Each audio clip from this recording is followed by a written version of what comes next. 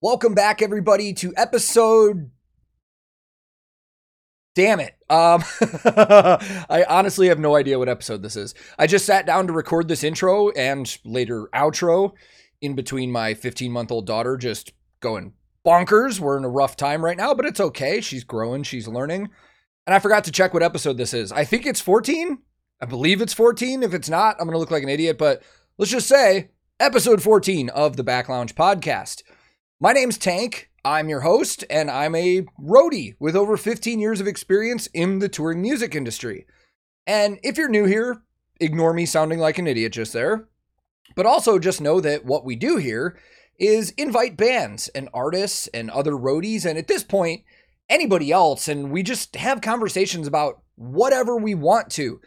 None of these are really written out or scripted or anything. I kind of just come into these episodes already with whatever I have in my head, knowing what I know about our guest, and we just talk and go from there. And in today's episode, a very special guest returning to my channel, but first time on the podcast, guitarist and fellow YouTuber Nik Nocturnal, man. And I was super excited about this because while I don't know Nik like really well, I wouldn't say we're like super close friends or anything.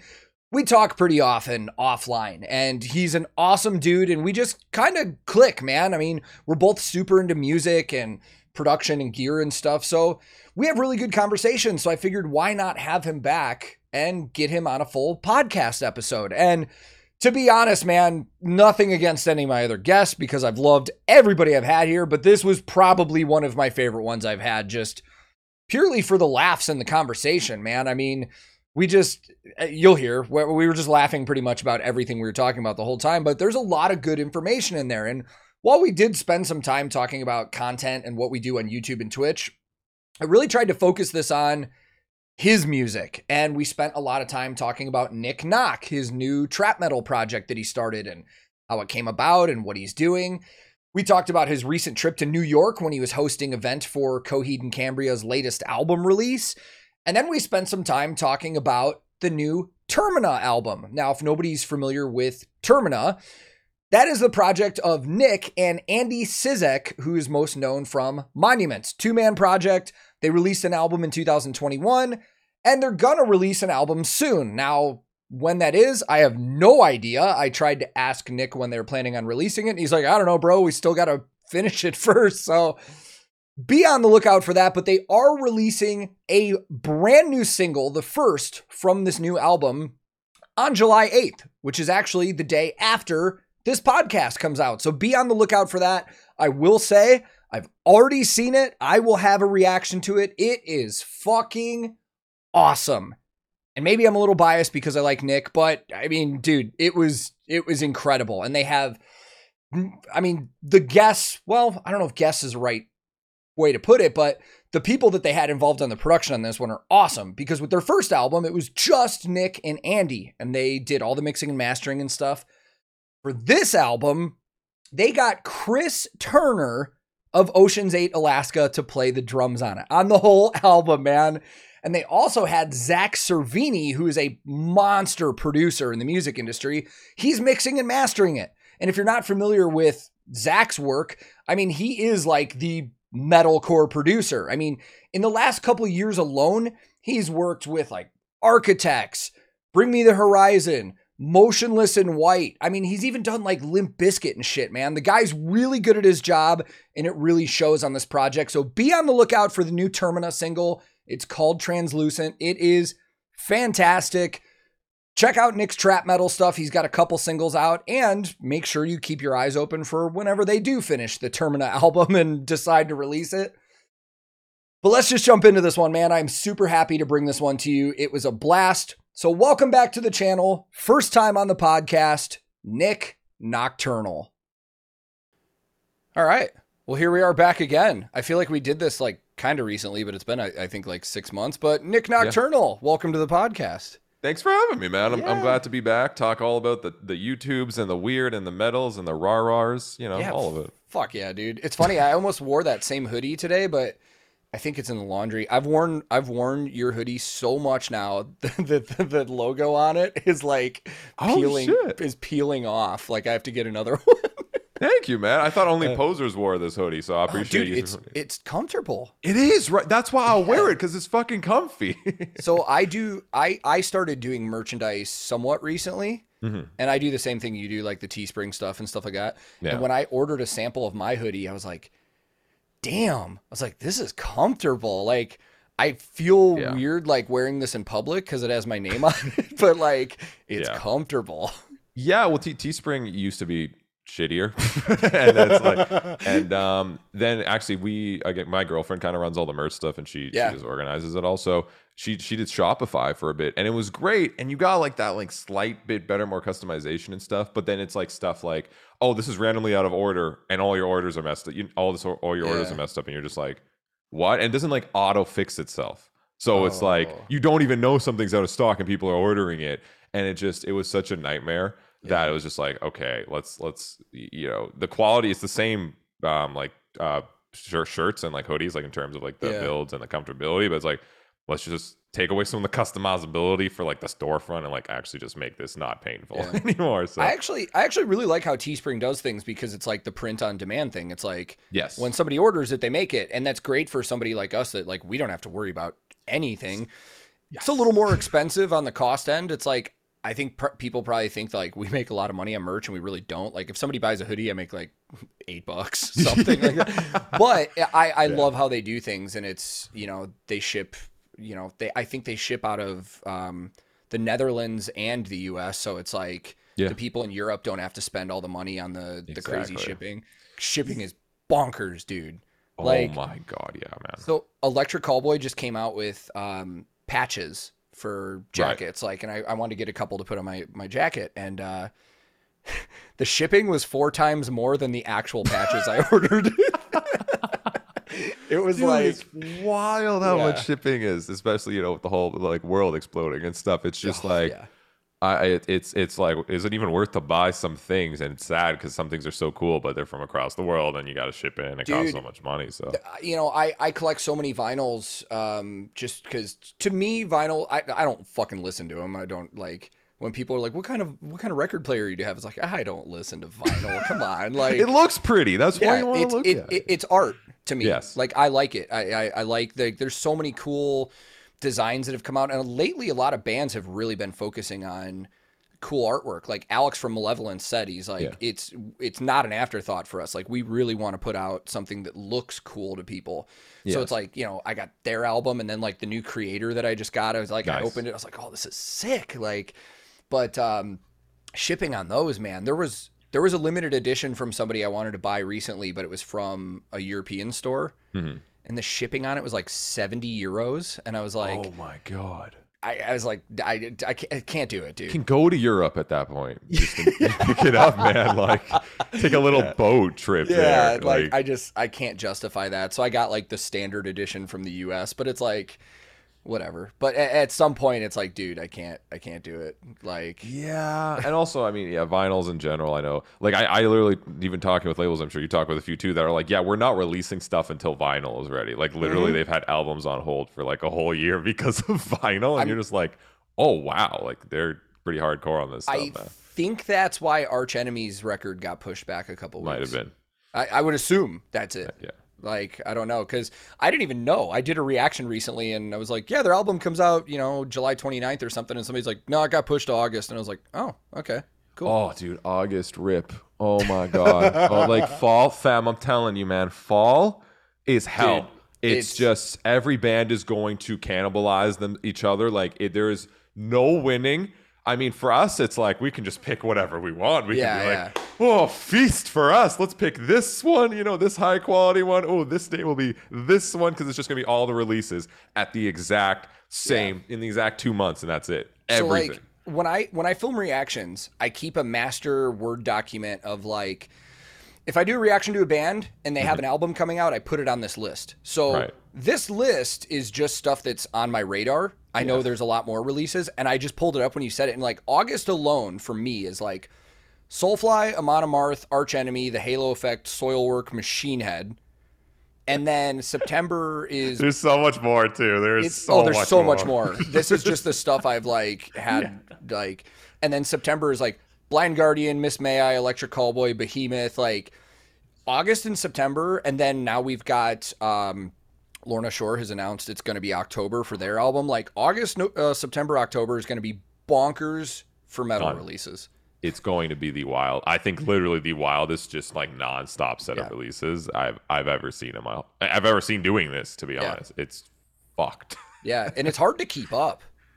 Like it's so hard, and it's like, dude, even last Friday, like last week was one of the craziest weeks of my life, and of course that's the week I'm releasing Nik Nxk, and I'm just like, well, I guess I'm here. Let's just go for it at this point. Like, there's no turning back. Fuck it. Yeah. But I didn't even know it was possibly legal to release Spirit Box and Lorna Shore in the same week. Like, that's not fair. Plus, Sleeping with Sirens, Fit for a King. Oh my God, Megadeth. Yeah, like, why? I saw the Megadeth. You were gone for so long. Did you have to come back this week? And fuck, Ozzy Osbourne dropped a single that same week.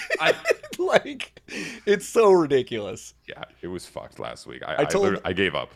I told my dad that because my dad's really into like rock and metal and stuff. It's funny because he when I was growing up, he got me into like the classic rock and the classic metal, and you know, metal to him is like Black Sabbath, Deep Purple, you know. But he's started getting into the stuff that I have done reactions to, and every now and then when we do request streams on Twitch, he'll like text me and like, hey, I got a request for you, and I'll like throw it in. My dad is finding these like obscure fucking.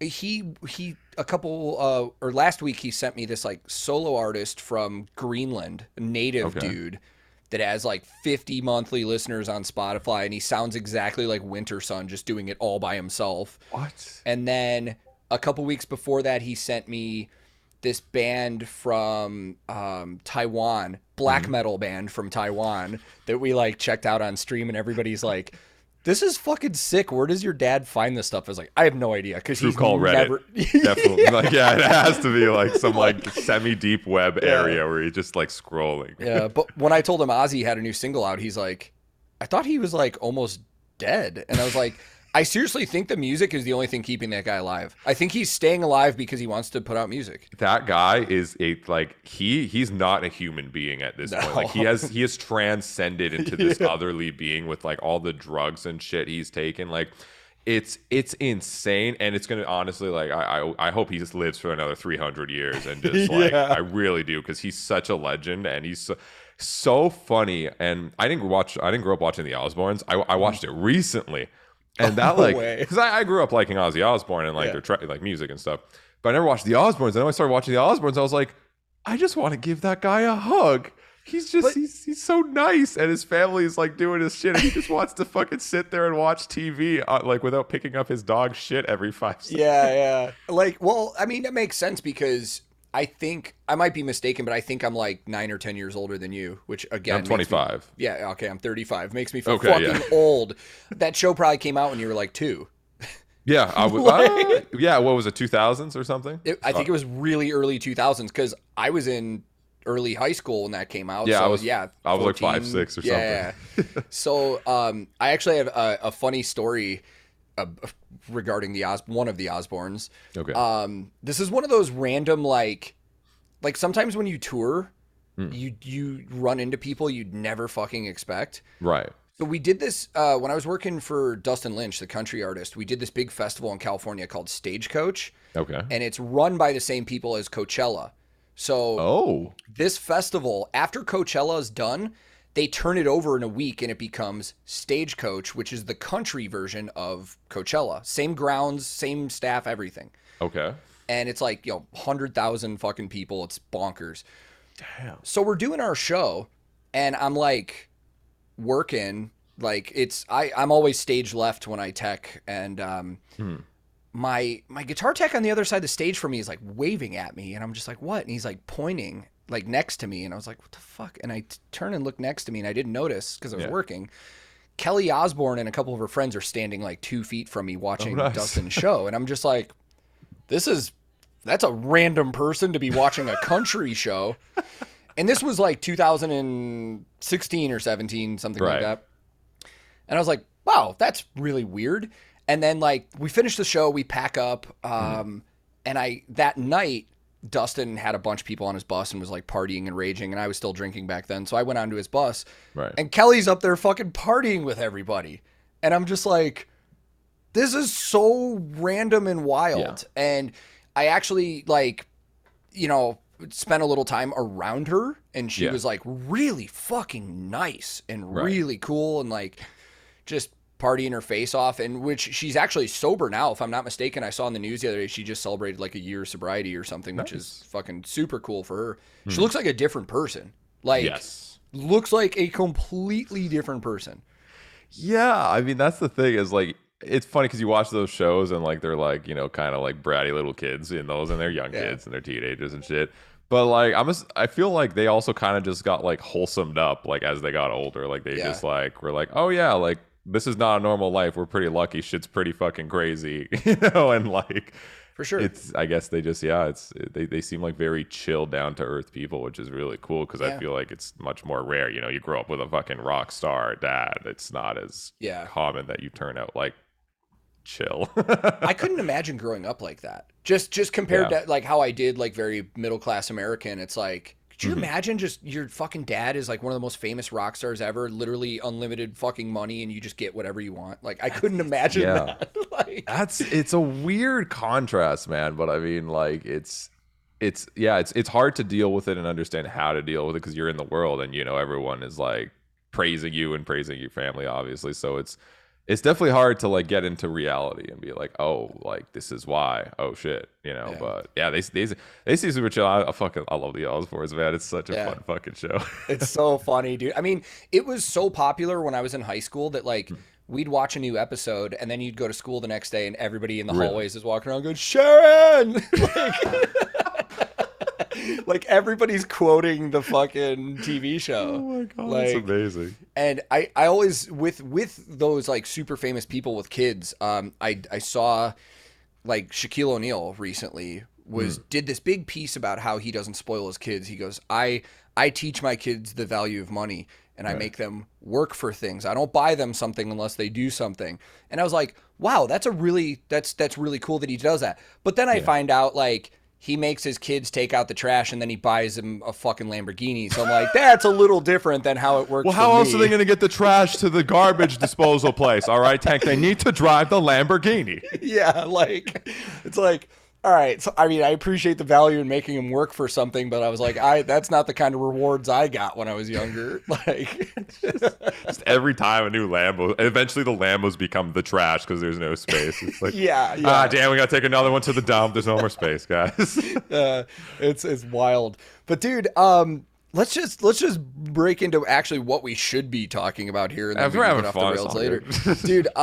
So you have been so fucking busy, dude. And I mean, I assume everybody that's going to listen to this podcast like is already familiar with you and has seen releases, but it's like, dude, okay, let's just start at what just came out. Okay. The newest Nik Nxk single. Yeah. And I'm an idiot. The first time I checked it out, I believe I called it Nik Nxk because I saw the X and was like, oh wait, the X is supposed to be an O. Fuck. I purposely, whenever I see the V's and the X, so I learned the language now over the years. The V's replace the A's, the X's replace the O's, and like sometimes U's. Like it's really fucking weird. And there's a few other letters that get replaced too. So like I basically have been going to school again for this at this point. But yeah, I did it ironically just as like I wanted it to be near my name, Nik Nocturnal, because that's obviously my brand and all that shit. But I didn't, I was like, well, how do I do this? And I was like, what if I just do Nik Nxk instead of the Turnal, just keep Nik Nxk? So it's just like short form Nik Nxk. But then I replaced the O with an X and now it's Trap. That was basically it. I was like, done, easy, let's go. X's are a wild card though too, because like when I was growing up in the Chicago local scene, we had a local band called Hypothermia. Yeah. But the H was an X. That's too far. Zypothermia. Like, that's literally anybody that ever saw like that was like Zypothermia. Yeah. But that's too far. But dude, I just last night I purposely did this. Like I actually filmed like a full reaction to it to Industry, because what caught my eye about that one was, so you release Isolation and it does great. It's over 100,000 views on YouTube. But it was released last month. Yes. This one has been out right now for 5 days and it has like over 210,000 views. Yeah. And I'm just like, so I'm like, what is it about this one? So that made me really curious to check it out. And I kid you not, dude, where I joked, and I know you saw the reaction to Isolation, but thank you for checking it out, by the way. I appreciate for sure. it. And where I joked and said like, okay, like I appreciate this for what it is. He wasn't taking himself too seriously while he actually took the production seriously. I will probably not listen to this again. Yeah. I had the opposite feeling about Industry, to be honest. Sick. Like I felt like that one was more serious and it was something that I enjoyed and will listen to again. Right. And I really commended you in that for just the vocals and the lyrical content, because, you know, I know the music industry too, and it's like nobody wants to say that out loud, but at the same time, I was right away, first line when you were like, you know, fuck the industry or whatever. I was like, yeah, like, let's go. Yeah, like. It is. It's a wild, shitty place for those that don't know. Yeah, man. Well, thank you for the kind words to check it out. So yeah, it's essentially, I get all the sentiments, all that, and even watching the reaction videos, like I get it, because you guys are right at the same time, because essentially this whole thing was supposed to be a trap metal meme concept where I saw, you know, I seen what happens in trap metal. I see what's happening on TikTok, like, and the metal labels are now just realizing it's kind of going on, and it's like, maybe we should get some of these trap dudes, because this is what happens. There's these trap dudes, and they're recording their fucking iPhone or Nokia, whatever they had, and you know, they have Fruity Loop beats going on, right, that they downloaded from some sketchy fucking Russian website, all right, and they just do that. They throw down random like RARs that just are literally yells, like they're not really screaming, a lot of them, and because it's that raw aggression that is very relatable, and like same thing with that TikTok culture where it's like less quality is now more in some weird fucked up way. It's way more relatable, so a lot of these kids were doing this and throwing it on TikTok and blowing the fuck up, and it's like they'll do their TikTok, then they'll release one single doing this trap metal stuff. Again, not even with the producer sometimes, just like themselves, and it sounds kind of like garbagey and shitty, but it's just relatable and just angry, right? And they'll do one song on Spotify and get like 500,000 monthly listeners, and you're just like, it's insane. What happened? You know what I mean? And it's just, and they have whole careers out of this now. Like, and dude, I'm naive to that. I had no idea. Like when you started doing the trap metal thing, like that's why I thought it was a joke, because I was like, I've never heard of this. Now, most of my social media time is spent on like Reddit or Instagram. I don't really do TikTok a lot. So I'm sorry for your Reddit readings. I you know, my condolences for those. Those are most always of the time I'm just reading like Destiny 2 lore and shit about video games and stuff. So I stay away from the metal subreddits. Oh, well then you're good. Yeah. You're good. Yeah. So I had no idea until now, like what you're talking about. Like I didn't know there was legitimate like kids just blowing. Now I knew there was kids blowing up on TikTok, but I didn't know they were doing like trap metal stuff. This like, and that's the funny thing is it's been going around for a while, like in that scene, but it's not considered part of the metal scene, which is really weird. Right, and that's why it never gets intertwined, and like people never really talk about it. And I remember listening to Scarlord the first time when he did Heart Attack, I think, and that was like, fuck, I forgot, 2018, 19, 20. It's, I don't know, the years all blend together. Yeah. And being like, this is trap beats with screaming. What the fuck is this? And not even realizing that was even considered late, because Ghostmane came before that, and Bones and a bunch of, you know, XXX and all that stuff way before in that scene that no one, like the metal scene, doesn't talk about. And it's like, I was confused because I was like, where is this? Like, why is, and these songs have hundreds of millions of plays on YouTube, like in the music videos. Really? And these guys have like millions of monthly listeners, and no one's talking about them in the metal scene. And that's when I was like, so there's something special here that for some reason the modern metal scene just fucking disregards, because they don't like trap. And I get why, because the lyrical content's always about money and bitches and cars and stuff. And so I got that, but I was like, the music here, there's something very special going on. So I started to get more into that, and I even did a video where it was like in 2020, where I experimented. I thought I almost didn't release the video because I was really scared it was just going to do shit and everyone was going to hate it. Where it was like metal musician tries to make a trap metal song, like really memely. And that video ended up doing really well. And I remember that video. Yeah, and I did it in like a meme context. I'd used all-star lyrics because I'm not a fucking lyricist or a vocalist. I don't know what I was doing. And people really liked it. They were like, dude, this kind of goes fucking hard. And I was like, I was confused because I was like, this goes against everything that all the logic I've learned about metal and elitism and stuff. And people were obviously the elitists can still fuck off and still hated it. But like, you know, it seemed acceptable. It's like, okay. So like I can do that and that's fun and that's easy. And kind of that was sitting in the back of my head then for like a year or two. And I was like, okay, like this is fun, like experimenting a bit more. And also I just want to get better at vocals in general for metal things, right? Like just for backing vocals, you know, and whatnot. So that combined with wanting to get better at vocals, combined with just seeing traps start to be infused in metal stuff more. And I was like, okay, I'm going to take this approach of, and also combined with waiting for vocalists. Love all my vocalists I work with, big hearts, they take a long time. You know, and I was like, well, there's not, you know, there's nothing to do in this downtime, right? And so I'm like, fucking, like, I want to do something for myself, but I didn't feel like making an instrumental album yet, like a Nik Nocturnal fucking instrumental thing. Because I did that.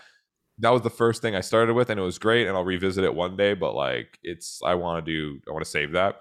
So I was like, let's do something where I can actually just practice vocals straight the fuck up was the concept. So let's do it in a memey way, because that's always how I approach new things, is in a memey way, because that's how I'm relatable to it, and that's how it's more fun, and I don't take it too seriously.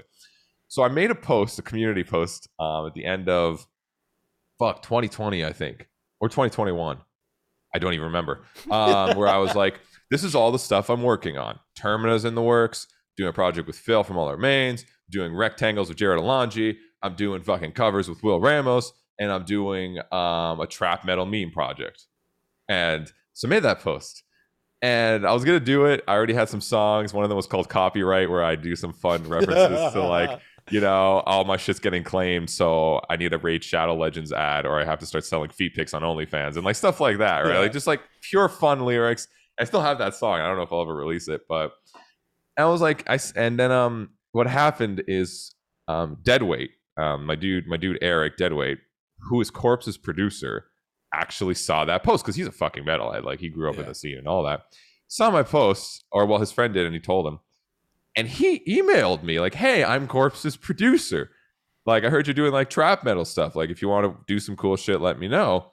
And I thought it was a scam at first, because Corpse is one of the biggest trap metal dudes ever. Like, he come from the YouTube world, and now he's like, again, he has like 10 songs and fucking 4 million monthly listeners. Like, he's a big boy in the fish, right? Yeah. And he's killer. He makes great beats. And I was like, you're scamming me. Like, this is not you.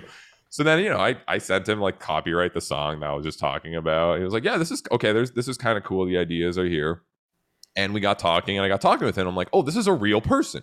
Like, this is actually like Corpse's producer, which is really cool. And we started working together, and we started working with like something scratched. So he sent me a beat, which was Isolation, the beat we ended up using for that. And I was like, dude, this is sick. Like, let's just try some stuff. I laid some heavy guitars. All the guitars in Nik Nxk, by the way, are drop C1, so it's an octave below drop C. I'm using my 6th string in drop C, and then I'm using the pitch shifter an octave lower. That was something I was going to ask you about, because I'm like, when I heard, I was like, this is like just unruly low. yeah, it's very low. So we started messing with that, and I started with the meme approach again. And then as I was starting to write lyrical content for the meme approach, I was drawing like it was a bit tough, and then I had this chorus as soon as I heard it that was like isolation, what, you know, and I was like, oh, that's not really a memey chorus, but that's like what's driving all the rest of this writing. So then as we developed it more, and that song went through so many revisions, which is why what everyone says, it's like it's kind of like experimental. It's like, yeah, because it went through like 5 fucking revisions. It started as a meme song, and it ended up kind of being a serious song, which just like I tried not to do, because I'm you know, I like starting with memes and going through that, but like everything I tried, I was like, this is real now, because you know, it was just like my experience being in isolation, being a YouTuber, doing all this shit all my life, and you know, being at home all the time. I was like, okay, I guess like the lyrical content's real, but then I was like, okay, the image, there's no way. Like I'm, you know, we're going full fucking meme. Like I have the fake tattoos that my girlfriend draws on me with the Sharpie at the start, like the Nik Nxk. I noticed that in the last video I saw it. I didn't say anything Yeah. about it. I don't know why I didn't bring that up, but I noticed it. And I was like, Yeah. I think in one part in the video, you can actually see like a random giggle. Like while I'm watching, I'm just like that's when I noticed it. Well, that's the thing is like I was like, okay, well, I gotta do all the stereotypical things because that's how I acquaint myself usually with styles. Even like forget trap metal, all the stuff I've always done, like learning how to play math rock. Like I kind of take a meme approach, like do the things that people are always makes jokes about, and then I like actually learn about it properly through that. So I did the same thing, Nick. I did True Cavalt on my knuckles. I did a random fucking anime symbol that I don't even know what it meant from the internet and all this, and then I had like all my rings and shit again, pimping out. Did you like put the brand of sacrifice on you and you didn't even know it? Probably. Probably. That would I have be no fucking clue. Funny. So I did that, and then I filmed, and I was like, this is so fun. And again, just practicing vocals at that time, actually caring about the vocals. And it weirdly started to turn into, okay, my image is obviously memey as fuck. Like, it's just this fun. Like, this is Nik Nxk, right? This is a character. But the lyrics are pretty real, and like the instrumental, and that's the weird thing. I was like, well, I'm writing a song. I want to like make it sound good. Like I don't want to sound like shit. So I ended up taking that seriously. And again, a lot of that even actually stemmed from working with Deadweight and hearing his production. I was like, your production's like, I mean, of course, he's Deadweight. He's the dude works, with the trap dudes. This is really good. So like, it was weird. It was really weird for me because I'm like, do we meme this or do we take this seriously? Because it's this awkward position. Well, right? I think anybody that knows you knew going in just as well as I did. I was like, this may be a memey, jokey thing here, but it's gonna be fucking good production. Like, I don't think anybody doubted that the production side of it was gonna be good and taken seriously. That's because that's the thing. Even with memes, I take memes seriously, which is kind of weird, right? But that's why everything everyone says is like, I don't really know if he's serious. I get because the origin of everything was not serious. It was never supposed to be. But then, like I said, lyrics ended up kind of being serious. Then the music ended up kind of being serious. But then the outfit was the meme, obvious Nik is in character. So we released that, and it was cool. I was like, wow, not too bad for a fucking trap metal thing that got thrown out there. And I was like, it did what it was supposed to do. Yeah. And then immediately we just, again, like Termina is also in the works while we were doing this and all this other stuff. I was like, all right, let's start the next one. And just started with a riff idea, like that beginning chorus riff, da da da da da, like very Meshuggah-y, folly, jaunty kind of crazy shit. And we just had a concept right away when we started doing that. We literally were doing this over Discord, like going back and forth. Like I would write the riff, he wrote the beat. Okay, what's the next part? Like, it was like very like lightning in a bottle kind of thing. Yeah. And we were like, let's make the first ever Thal trap song. Okay. like makes no sense. It goes up against all of the rules, but that's where I was like, Leo, let's play to our strengths. I'm the modern metal, whatever fucking dude that's very into all the modern metal stuff. You're the trap guy. Let's make modern metal trap because that's actually not something that has been done before because trap is trap metal, right? But you don't hear Thal in trap metal. You don't even hear metalcore really in trap metal that often. It's very rare, right? Which is cool because trap metal's old, but they're developing to adding more metal now into their stuff. But they're developing at the 2000s, right? Metal, whereas metal is taking the trap stuff and realizing all the older trap stuff, not knowing that it's old, and adding it to the modern stuff. So it's like both of these scenes are kind of starting to build off the history of the metal scene and the history of the trap scene, and then growing it together slowly. So we're just like, instead of starting all the way back here, let's just start here. Let's just start modern with both, and that's it, right? So we did Thal trap, and when it came to lyrics, that's the thing that takes me the most because I'm not a fucking lyricist. In any way, I'm like, while we're talking, we just talk about the industry and shit like that, and how fucked up it is, and I'm like, what, fuck, I'm just to talk about the industry because this is like what I see. This is what I see all the fucking day. With the biggest concept being like one of the saddest things being, I see every time some of the most talented people, talented homies ever, like throughout all these years of doing what I do, just get fucked over. They're so talented and they never actually can reach the potential where their art that is beautiful and unique can actually shine because they get in their own way. The industry maybe in some way fucks them, or people take advantage of them. Because they don't know maybe the business sense, and then whatever happens, and even in modern days, working with a lot of just seeing how everything is unfolded and seeing the behind the scenes more than ever, I was like, this should not be normal. Like, you know, coming from the content creator world where I felt like I had a unique perspective, where this was not normal in the content creator perspective. You're an individual and that's how it goes. Right? Real quick, my thought on the music industry currently, I think the big problem is a lot of the people that are in the business side of the music industry have lost their love of the actual music and art and are more focused on the actual business. And I've talked about this with other artists too. And like, that's why it blows my mind when I have label people that tell me about bands that aren't theirs. I was like, because usually every label is pitching you their bands. Like, like I remember the first time I talked to, you know, my contact over at Metal Blade. He was like, by the way, dude, if you've never checked out Leprous, you got to check out that band. And I was like, that's not one of your bands. I was like, that's not one of your bands, is it? He goes, no, they're just fucking awesome. And I was like, damn. I'm like, that hasn't happened much, to be honest. Yeah. Usually these labels are just pitching you their stuff. It's very rare that I actually meet somebody that's like, check this out because it's really good, and it's not even one of their bands that they're going to make anything off. Yes, exactly. And that's I feel like I trust people way more when that shit happens. Yeah. When somebody at a label starts telling me about music they like that's not one of their signed bands, I'm like, okay, this person legitimately loves music, and I'm actually can like trust what they say more than a lot of other people. Yeah, well, that's the thing is like that's why even that song is not directed at anyone specific. It's directed at that this is this norm of how the industry is run and how artists. It's just accepted that like you're a metal musician, you won't make money, and it's like what the fuck, like you know what I mean? And it's like even dude, it's so funny just going into this learning and even realizing like actual label contract splits and how the usual ones are. And I was always like, oh yeah, it favors the artist, right? No, what are you talking about? Like, it's none of this. Labels basically a lot of time act as banks, and they do great things. And some bands sure need labels because they need the funding and they need direction, all that, right? It wasn't a dig at that and labels doing cool stuff when bands need them to do it.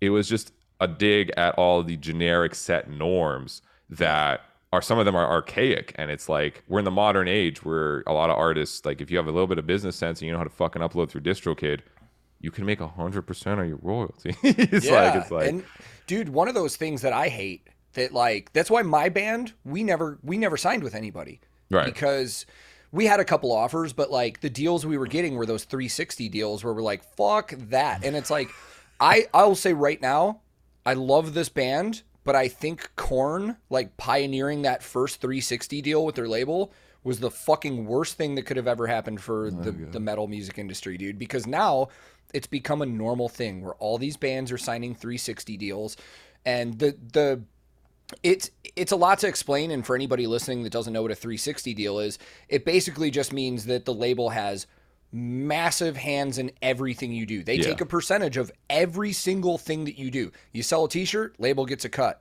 You get royalties, label gets a cut. You make money on tour, label gets a cut. That's fucking insane.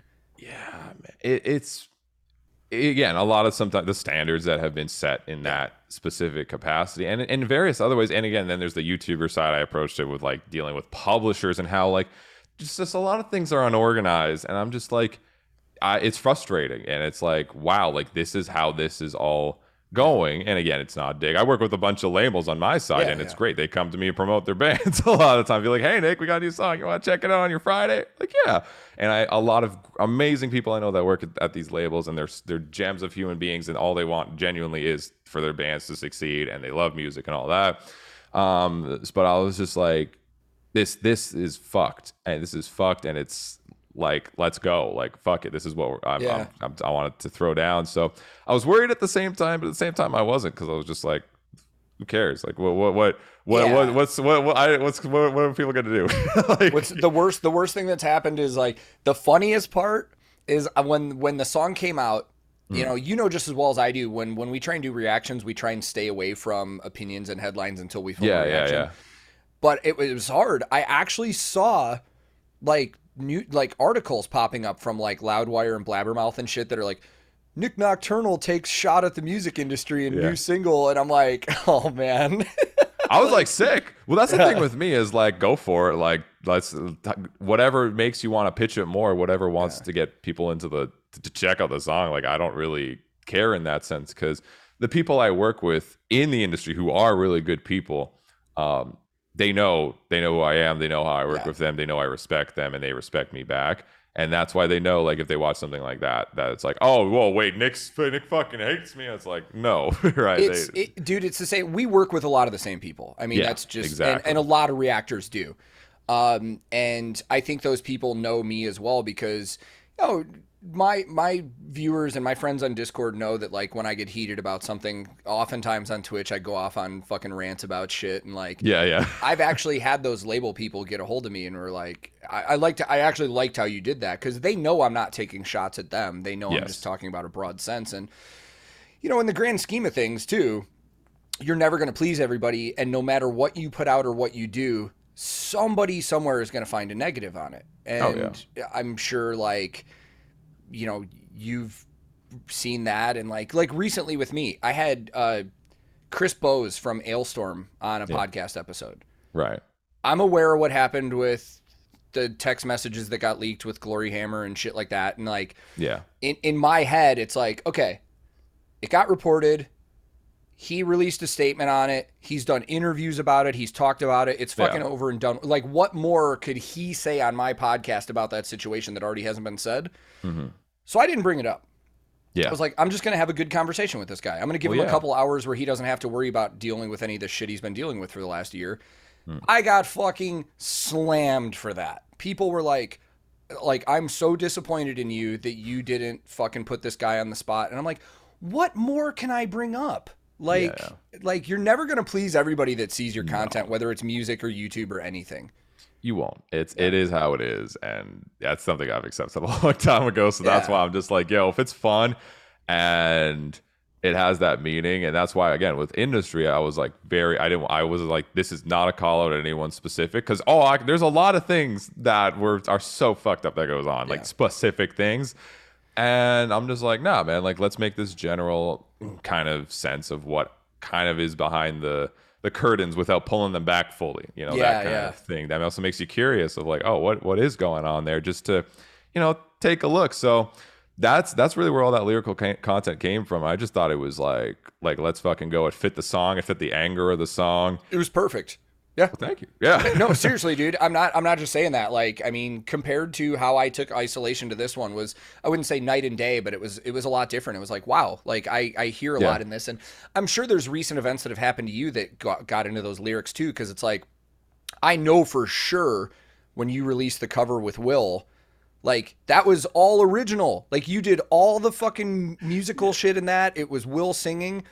And I know that video still got hit with copyrights. It was published. It's like, that wasn't that was like one of the one hundredth of the reasons out of all, you know what I mean, that were all like looped together of just things I've seen over these years. And again, coming from that different perspective, I'm a content creator. These are not norms. Whereas you talk to a lot of musicians and they talk to each other and it's like, oh yeah, this is just what happens. And it's like normal. And that's really that approach. I'm like, coming into this is like, what the fuck? No, this shouldn't be normal. Like, how is this normal? This is not okay. Dude, how this all works. The same thing that is considered normal in, like, for musicians, it happens to roadies and techs and stuff too. Right. So, like, for example, there's tours that you may get offered where, you know, almost every tour I've ever been on, per diem is a normal thing. Per diem is the amount of money that you get paid while you're traveling that's non-taxed. You get like $25 a day per diem for every day that you're away from home. And then there's some tours that have stopped doing that. They don't pay per diem anymore.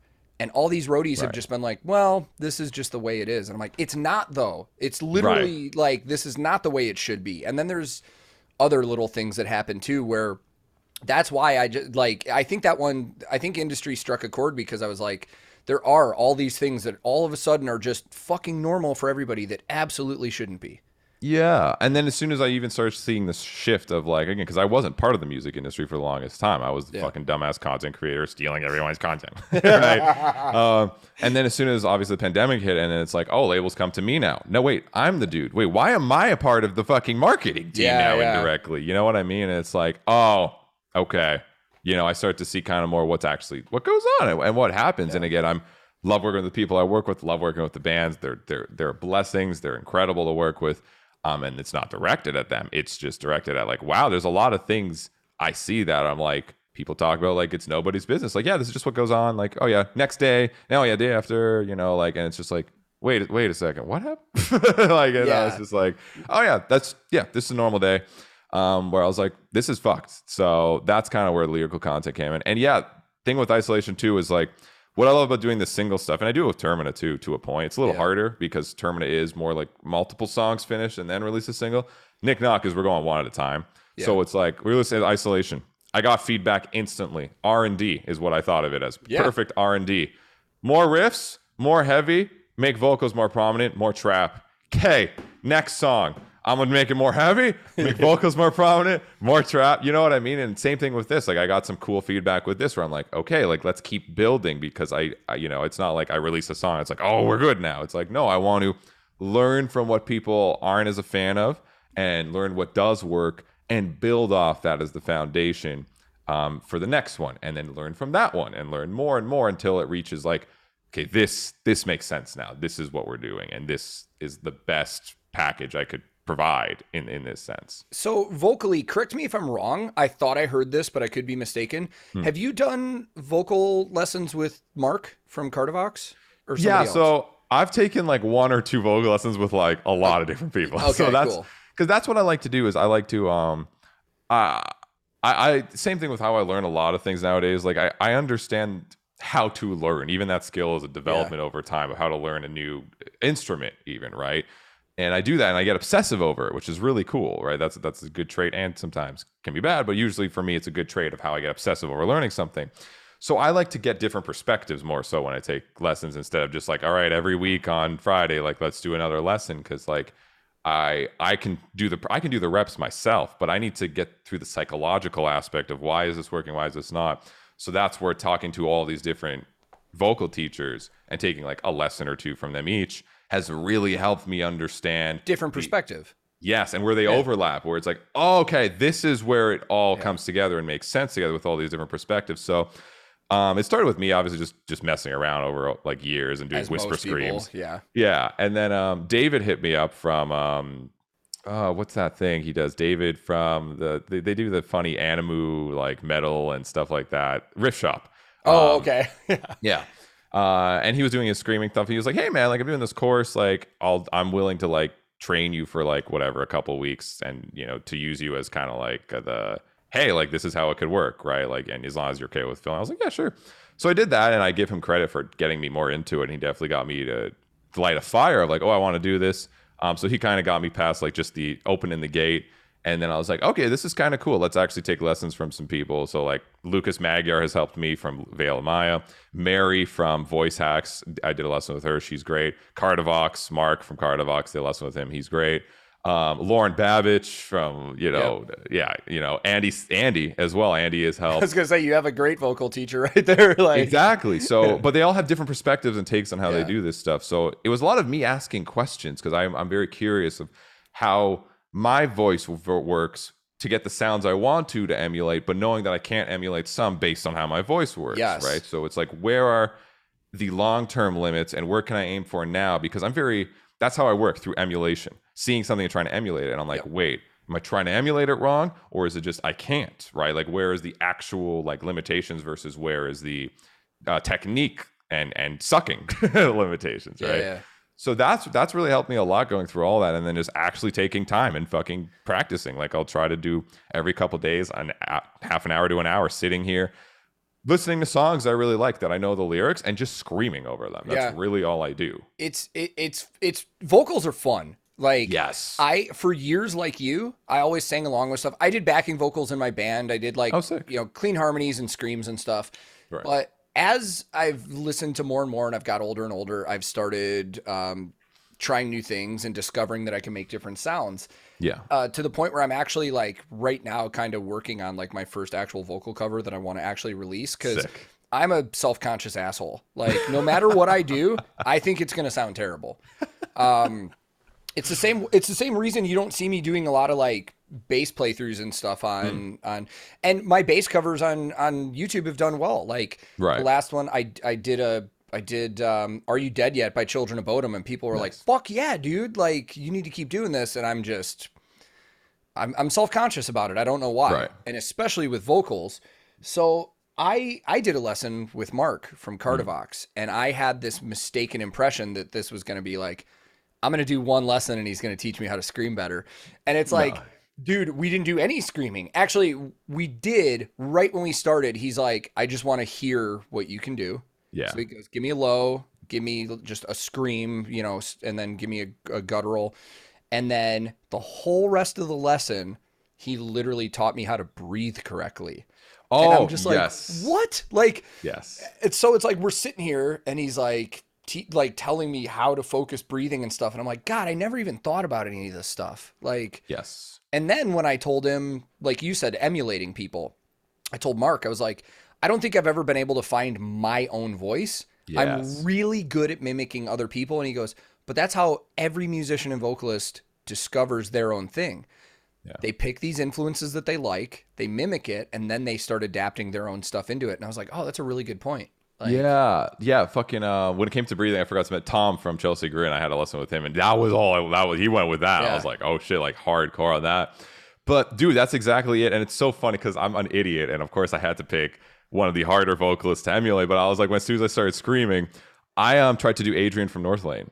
Oh Jesus! So his lows, which are actually just Phil Bozeman lows, right? Like that's who he's emulating. So I didn't realize that I was jumping straight into Philly B life, right? Yeah. But that's what I started with. So it's really funny. The first thing I refined was that low thing, and that's why even in Nik Nxk, that's actually my main scream is the low. I'm actually most comfortable there, which is really weird, right? That's what I'm most comfortable with too. Right. Yeah. And then when I try to do, and it's kind of fucked me up because now when I try to do like, let's say the high fry stuff, like Under Oath, old school, like post-hardcore, like that pterodactyl-y kind of sounding shit, that's where it fucked me up the most. Because that, like, especially I have a deeper voice, it's like trying to get all the way up there. I'm like, either I stretch from like my chest and try to go higher, like my chest voice, or I start in my head voice, but then it sounds like a little baby. And I'm like, okay. And actually talking to all these different people, realizing, oh, it is the somewhere in between that I'm supposed to aim to get stuff like that. But it is also just tougher out of my range. So that's why even with that, like when I try to go higher, I'm straining. You can hear the strain a bit, but like I'm comfy. My vocal cords are completely fucking fine.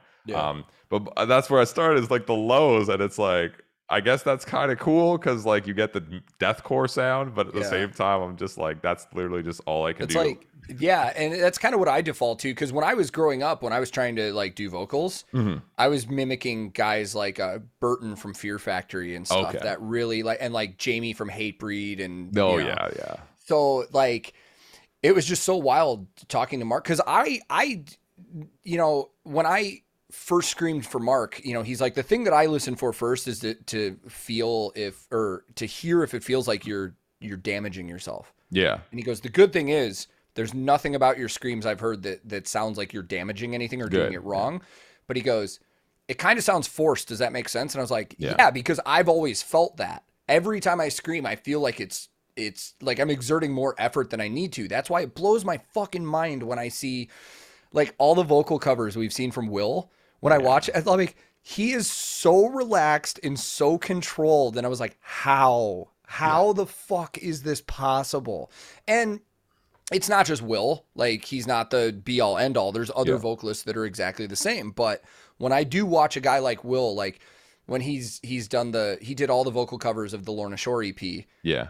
And like literally when he's doing his vocals, it looks like he's sitting here just talking as casually as we are right now. And I'm just like, this is fucking insanity, dude. Yeah. It's a lot more on technique than I ever realized. Like, it's just like, it's an art form to do techniques and to twist, you know, to control muscles inside of your body that you don't think of ever controlling.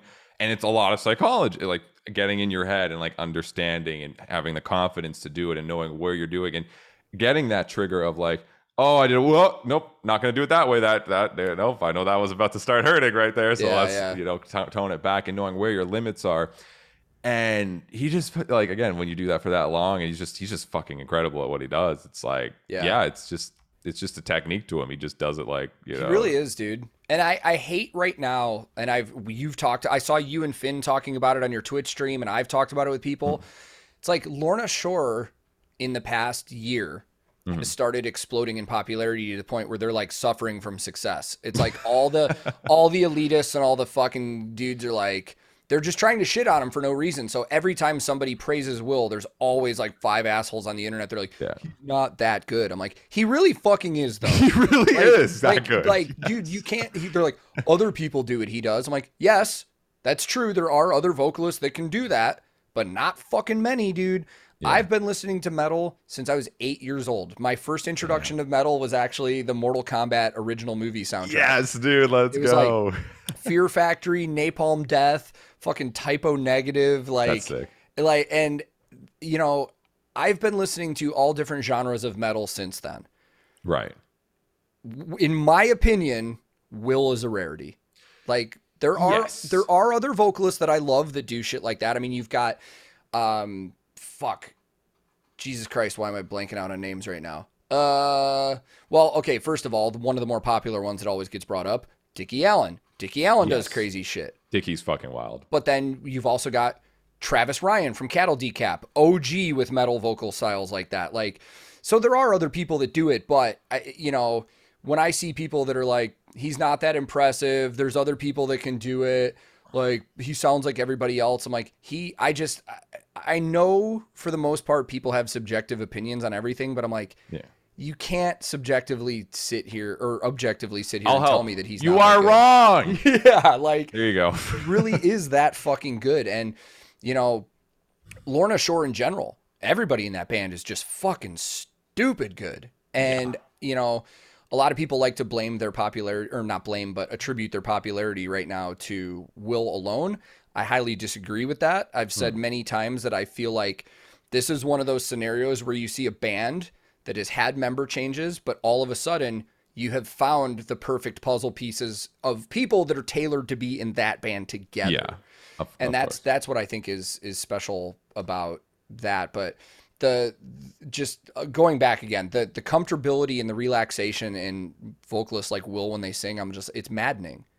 And then like the video Elizabeth just did with Will where they shoved the camera down his fucking throat. I was like I know nothing about vocals at all. Like, but watching that video, I was like, this is insane. And then seeing one of the top vocal scientists in the world being shocked about some of the stuff he saw, like when Will's vocal cords were like going like asymmetrical and turning and shit. He goes twisting and shit. He goes, I can't say that nobody else can do that, but he's like, I've never seen it.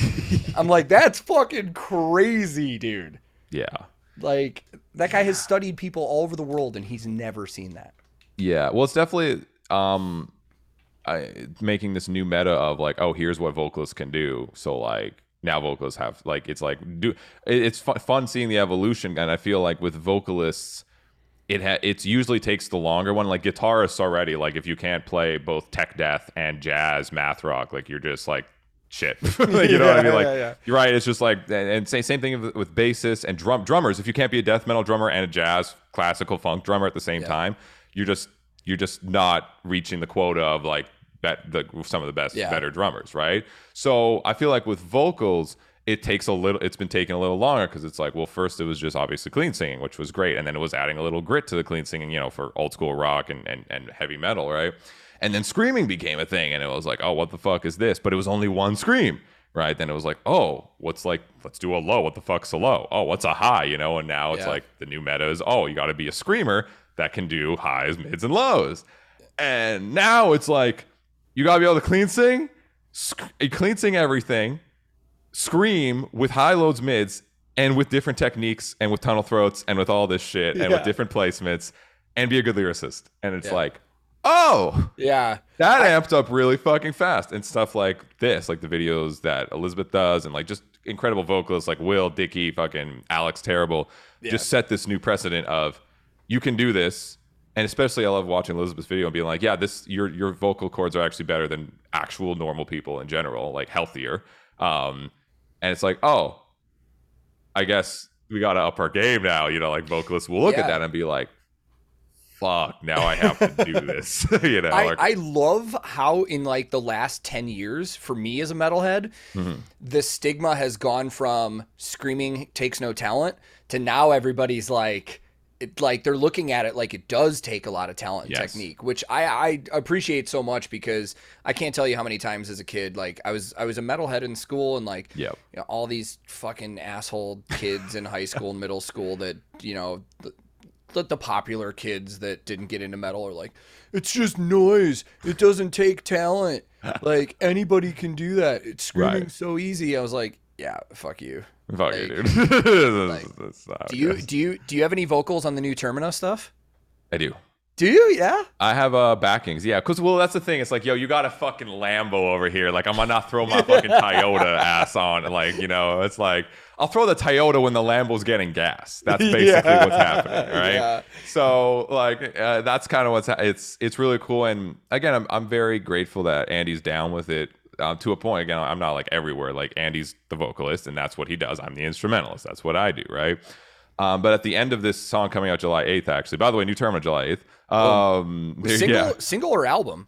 Single. Yeah, okay. I'm not gonna just fucking drop an album, dude. That's the thing. I'm not gonna work fucking 2 years on the whole thing and then drop it all at once, and then it's gonna be fucking dead after 2 weeks. Like, nah, man, I'm gonna milk the fuck out of that. Yeah, for sure. It's gonna be a rollout, okay?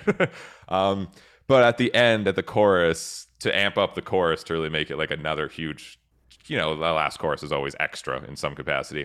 I'm doing echoes of what Andy's saying as screams and backgrounds. That's kind of what I'm doing, and it's just cool as that element. Again, I was just like, you sure, man? Because like, you're the vocalist. Like I you know, sure. Like I can do my part. Like I said, a Toyota will get you there. It'll do the job, right? I have a Toyota. They're great. Yeah, exactly, right? But you were fucking Lambo, bro. Like, you cool with that? And he's like, yeah, like, go. And I'm very thankful whenever a project that has a vocalist that I'm working with is like, yeah, like, try it, like, do it. Like, and I'm like, oh, well, thanks, man. I appreciate that opportunity, you know, because like, I don't need to do this. I don't need the ego boost of like, oh, I can do vocals now, I'm gonna be everywhere, right? Like, I don't fucking need that. I'm doing my own vocal random dumb shit, right? So yeah, I did some backings on the first one, and it sounded cool. It was really cool to just like go back and forth with Andy. It made it feel very special, you know, in that sense, on a different level than just me like, I'm the instrumentalist and Andy's the vocalist, and like, you know, we blend together and we have the chemistry. It was like, oh, this cool like added layer of like us doing almost duets together. It's cool. It's like weirdly musically intimate. yeah, for sure. Right? Where does Andy live? Generally, like Maryland. Okay. I think. So my question that I was going to lead into from that was, did you work on any of this in the same room together, or was this all remote, sending it to each other and shit? I've met Andy once in my life. No way. Yeah, I've been once in my life. We filmed Lucid, their first song, which was in Toronto, because he was just visiting anyways for something else. Yeah. I was like, you want to film music video while you're here? That would be good. He was like, hey, that was the first time I ever met him. That's the only time I've ever met him in my whole life. So wait, for the music video for Desolate Spectre, then I went outside where there was grass. Andy went in the forest. Patrick did the rest. So you guys weren't together. That's none of the videos we were together. Yeah. Oh, wow. Patrick Lawler, he's a god. He's a videographer. Like, he's the go-to. He's worked with fucking Polyphia. He did Korn, Black is the Soul. He did As I Dying video, or worked on it a little bit. He's just done a lot of stuff, and he's really cool. And he's like into all the new stuff, right? So that's what I love. And even this new video, we are using AI generated art for everything. So it's like green screen, but like, dude, the art is fucked. Like, I had to ask Patrick 10 different times, you made this, right? Because no, like I disbelieve that a computer created this, because all artists are about to be out of a job in a sad way, like graphic artists, because this is fucked, right? Yeah. It's like, yeah, man, this is all just like, you put Nik Nocturnal, you put sad, you put whatever, and it just does it. I'm like, no, like, this is actual, like, one of the pieces he got from that is actually the single artwork that we have coming, because it was that good. We were like, no, like, this is fucked. Like, this is professional shit that people charge $300 for like to do artwork with. He's like, yeah, I got like a whole folder. Oh my God. Okay. Dude, what you can do with computers now is mind-blowing. Like, one of my favorite things, I wonder when it's going to get to the point where, like, I don't think musicians themselves will ever be obsolete, but some of the AI stuff now, like, one of my favorite things ever, we listened to this on like a whole stream once because it was so stupid. Right. They fed an AI all of Archspire's discography. And did it just crash? And basically told this this AI to just come up with music. Right. It's a 24/7 stream. You could go to it right now. It's a 24/7 stream where this fucking computer AI just comes up with like tech death, but it uses the sounds that it learned from Archspire, so it mimics Ollie's voice, but it's not making words. It's just like it literally kind of just sounds like noise. But it's sometimes there were a couple times when we were listening. For the majority of the time, it does sound like garbage. But then there's a couple times where we're listening, we're like, "Holy shit, that fucking rips!" Like, it's dude. I wonder when we're going to get to the point where there's going to be AI bands. Like, literally. Yes. Oh, yeah. There's VR streamers. I think there's going to be AI bands. I don't think that's far off. I'm going to be honest. Yeah. So hopefully, I can be a SoundCloud trap rapper before then, so I can't get replaced. But yeah, like it's fucking wild what computers can do. So like that's the new music, and it's all that stuff. But when it comes to all our other videos, that's you see this white thing here. Yeah. So I stand in front of that before I had the fucking Displate stuff. Shout out to Displate. They're not paying me for that anymore, but they should. Just stand in front of a white fucking wall. Andy did the same thing in Florida, Maryland, whatever he was at the time. You hit the film button on this thing called an iPhone, and then we sent it to Patrick, and he made a music video professional. Oh my god. Yeah, we use iPhones, by the way, to shoot our shit. Amazing. Well, I mean, fucked. Let's be real here. It sounds funny saying that out loud, but the cameras and iPhones are pretty fucking great nowadays. They're dummy thick. Like, yeah. If I'm not mistaken, I don't want to make it sound like he's not trying, but I think Galactic Criminal does all of his YouTube videos with an iPhone. Good. I would do it too if I had a filming phone. Right. That's the thing. I need my phone. Like I don't want to. I don't want to kind of multitask sometimes, so it's like I need to see the emergency, right? I don't want it to be like on my camera emergency, or like you're like filming a reaction with your iPhone and fucking alerts and shit start popping up and like exactly. It's so funny because I'm like looking at my setup right now and it's like I have like this fucking new camera. Yeah, dude, and it's so funny because I had been using a Logitech, the C922. The C920, dude, yeah. Longest time, dude. I stretched it out as long as I could. And now I bought this fucking nice camera that looks good, and I finally have color in my shit. Right. And I was editing a podcast episode the other day that I filmed right before I got this camera, and now that I'm using this new camera, I'm like, this looks like shit. Like, this doesn't even look fucking acceptable. And even one of my Discord mods that I sent the podcast to already was like, dude, I'm like looking back and forth between your cameras. And he's like, the color definition on his camera is so good. And then when you look at yours, it looks so bad. I'm like, Like, I had the same thing with my videos too, just looking back. And like now I do 4K everything. And I'm like, wow, like this should be normal. I'm still going 1080, but whatever. It's bad. People don't need 4K, honestly. The reason I don't, going off of what you just said, the reason I don't is because our tour videographer I had on one of my last tours one of the most talented dudes I've ever worked with, and he knows so much about camera and filming. He straight up told me, he goes, for doing reaction videos and shit, dude, he goes, nobody on YouTube is going to give a shit if your stuff is in 4K or 1080. Yep. Nobody's going to fucking care. Yep. So that's why true. I kind of just stick to the 1080, Yeah, but it makes the most sense. Maybe someday. Yeah, but, dude, technology's fucked.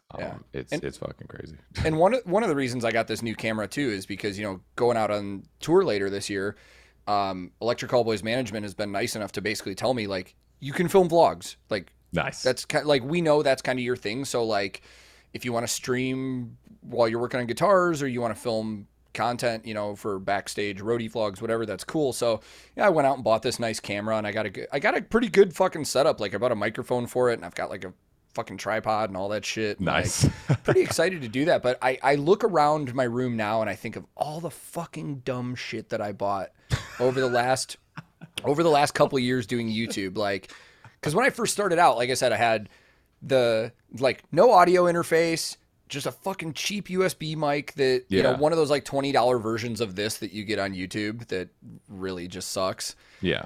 And like a webcam. And then over the last couple of years, I've been upgrading. But what I mistakenly did was rather than saving my money and upgrading to what I really wanted, I'd slowly progress. Right. So like the first audio interface I bought was the Scarlett from Focusrite, which pretty good, but compared to what I'm using now, absolute shit. And then I've gone through like 3 microphones before I got this one. What you have an SM7B, Yeah, right? yeah, same thing. Oh, it's the microphone. Yeah. This is the last microphone that you'll ever need for anything like this. And vocals too, most of the time. Yeah. I mean, there's so many people that are doing vocal stuff with this now. Like, it's rare that you would see it in live. Like, I can't personally. Well, because it's awkward to hold too. It's I can't say I've ever seen anybody truly use this like live on tour or anything. Most of the time it's, the whole band gets an SM58 and the singer gets a better version. It's the better version. Yeah. But as with everything else in the band, the singer gets the better version. Yes. But it's like I'm finally at a point after 2 years of doing this YouTube stuff where I don't think I really need to upgrade anything anymore. Yeah. I have a good camera. I have a good fucking microphone. Like I'm stoked on it. I get I don't know if you can relate to this. I get anxious if I own too many things and I don't use them. Like I literally same thing with guitars. Like if I have too many like guitars there and I'm just like, because it's always there. It's like I'm not using this. Why is this even here? I started getting that feeling recently because I have 3 of my old basses on the wall, right? And then I have 3 electric guitars down here. Mm-hmm. No joke, dude. I haven't touched any of them in months. Right. And the other day I was sitting back here and I was like, why the fuck are these even still here? Like, I can't remember the last time I actually used them.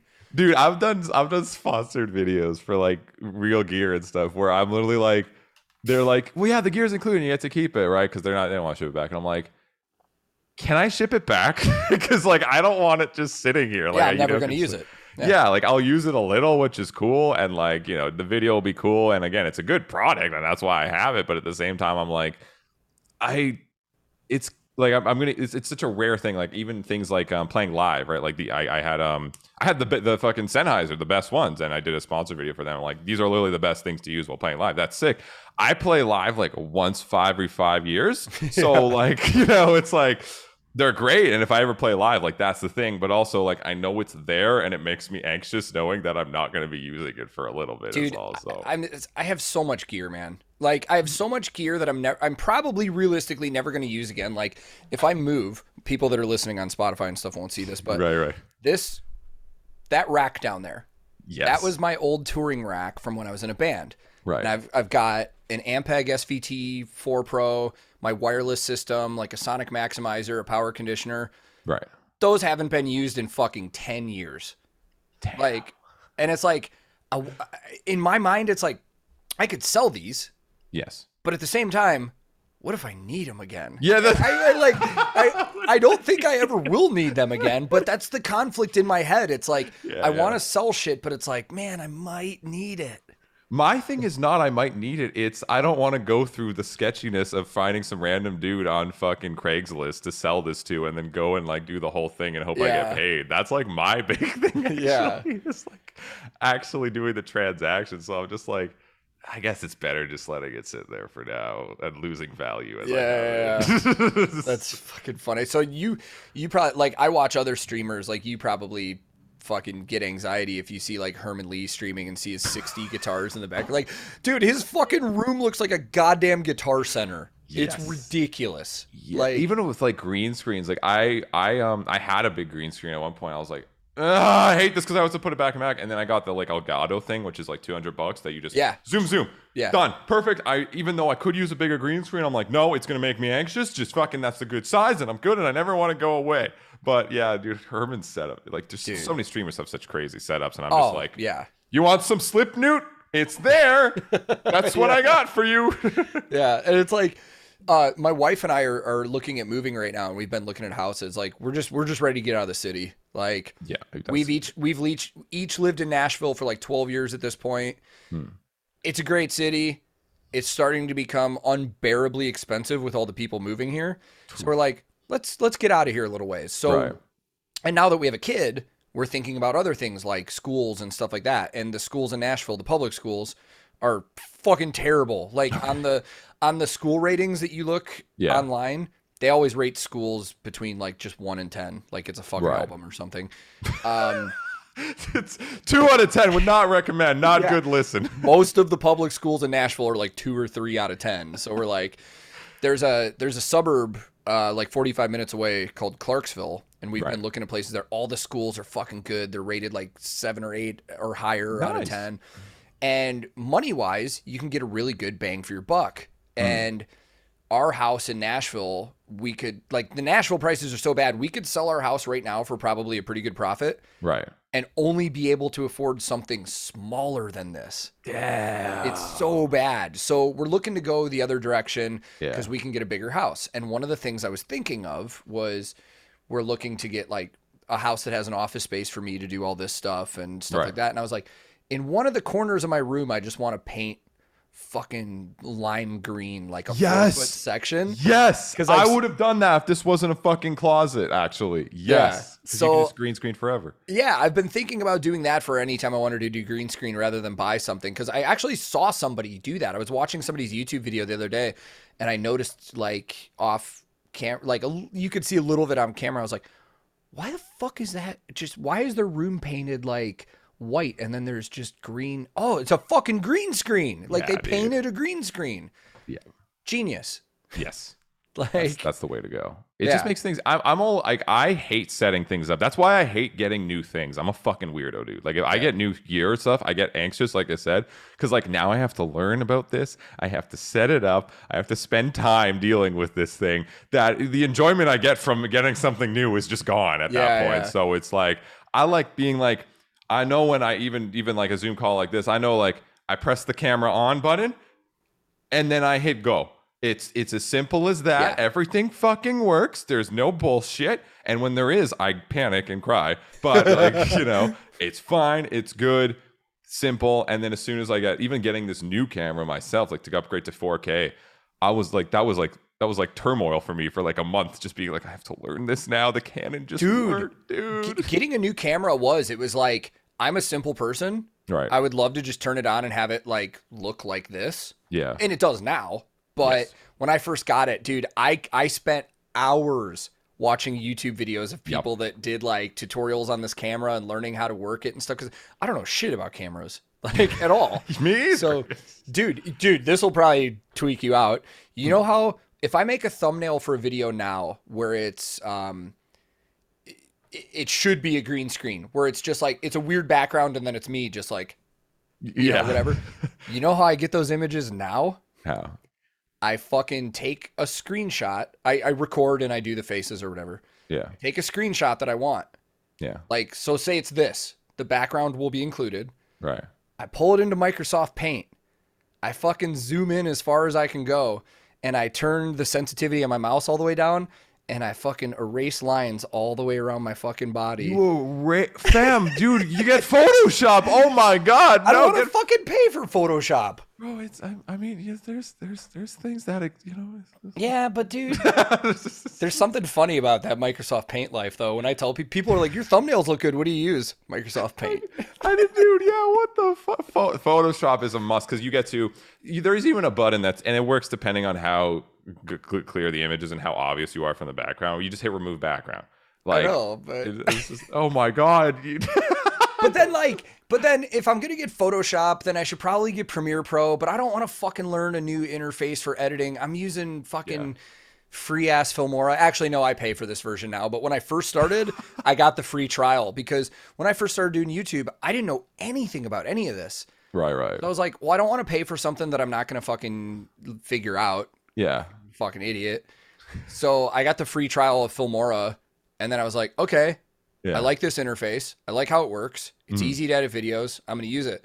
But then there's so many people when I talk to them, they're like, bro, you need to use Premiere, or like even some other people have told me to get like Resolve or something. And they're like, you're fucking editing like with your Lamborghini Toyota comparison earlier. They're like, you're fucking editing with a Toyota when you could easily be using a Lamborghini. And I was like, Toyotas get the fucking job done and they last get forever, it done. Dude. I used to do a lot of that stuff too, kind of like just like fuck it, I'm used to this. And because it is always annoying to learn. Like I remember learning Photoshop was like panic, don't want to, no. And then it was like, but now it's like I can't live without it kind of. And same thing with like Premiere. It's like, oh God, like I can't go back to Windows Movie Maker. No way in hell, man. I can't do it. Did you really use that before? Yeah.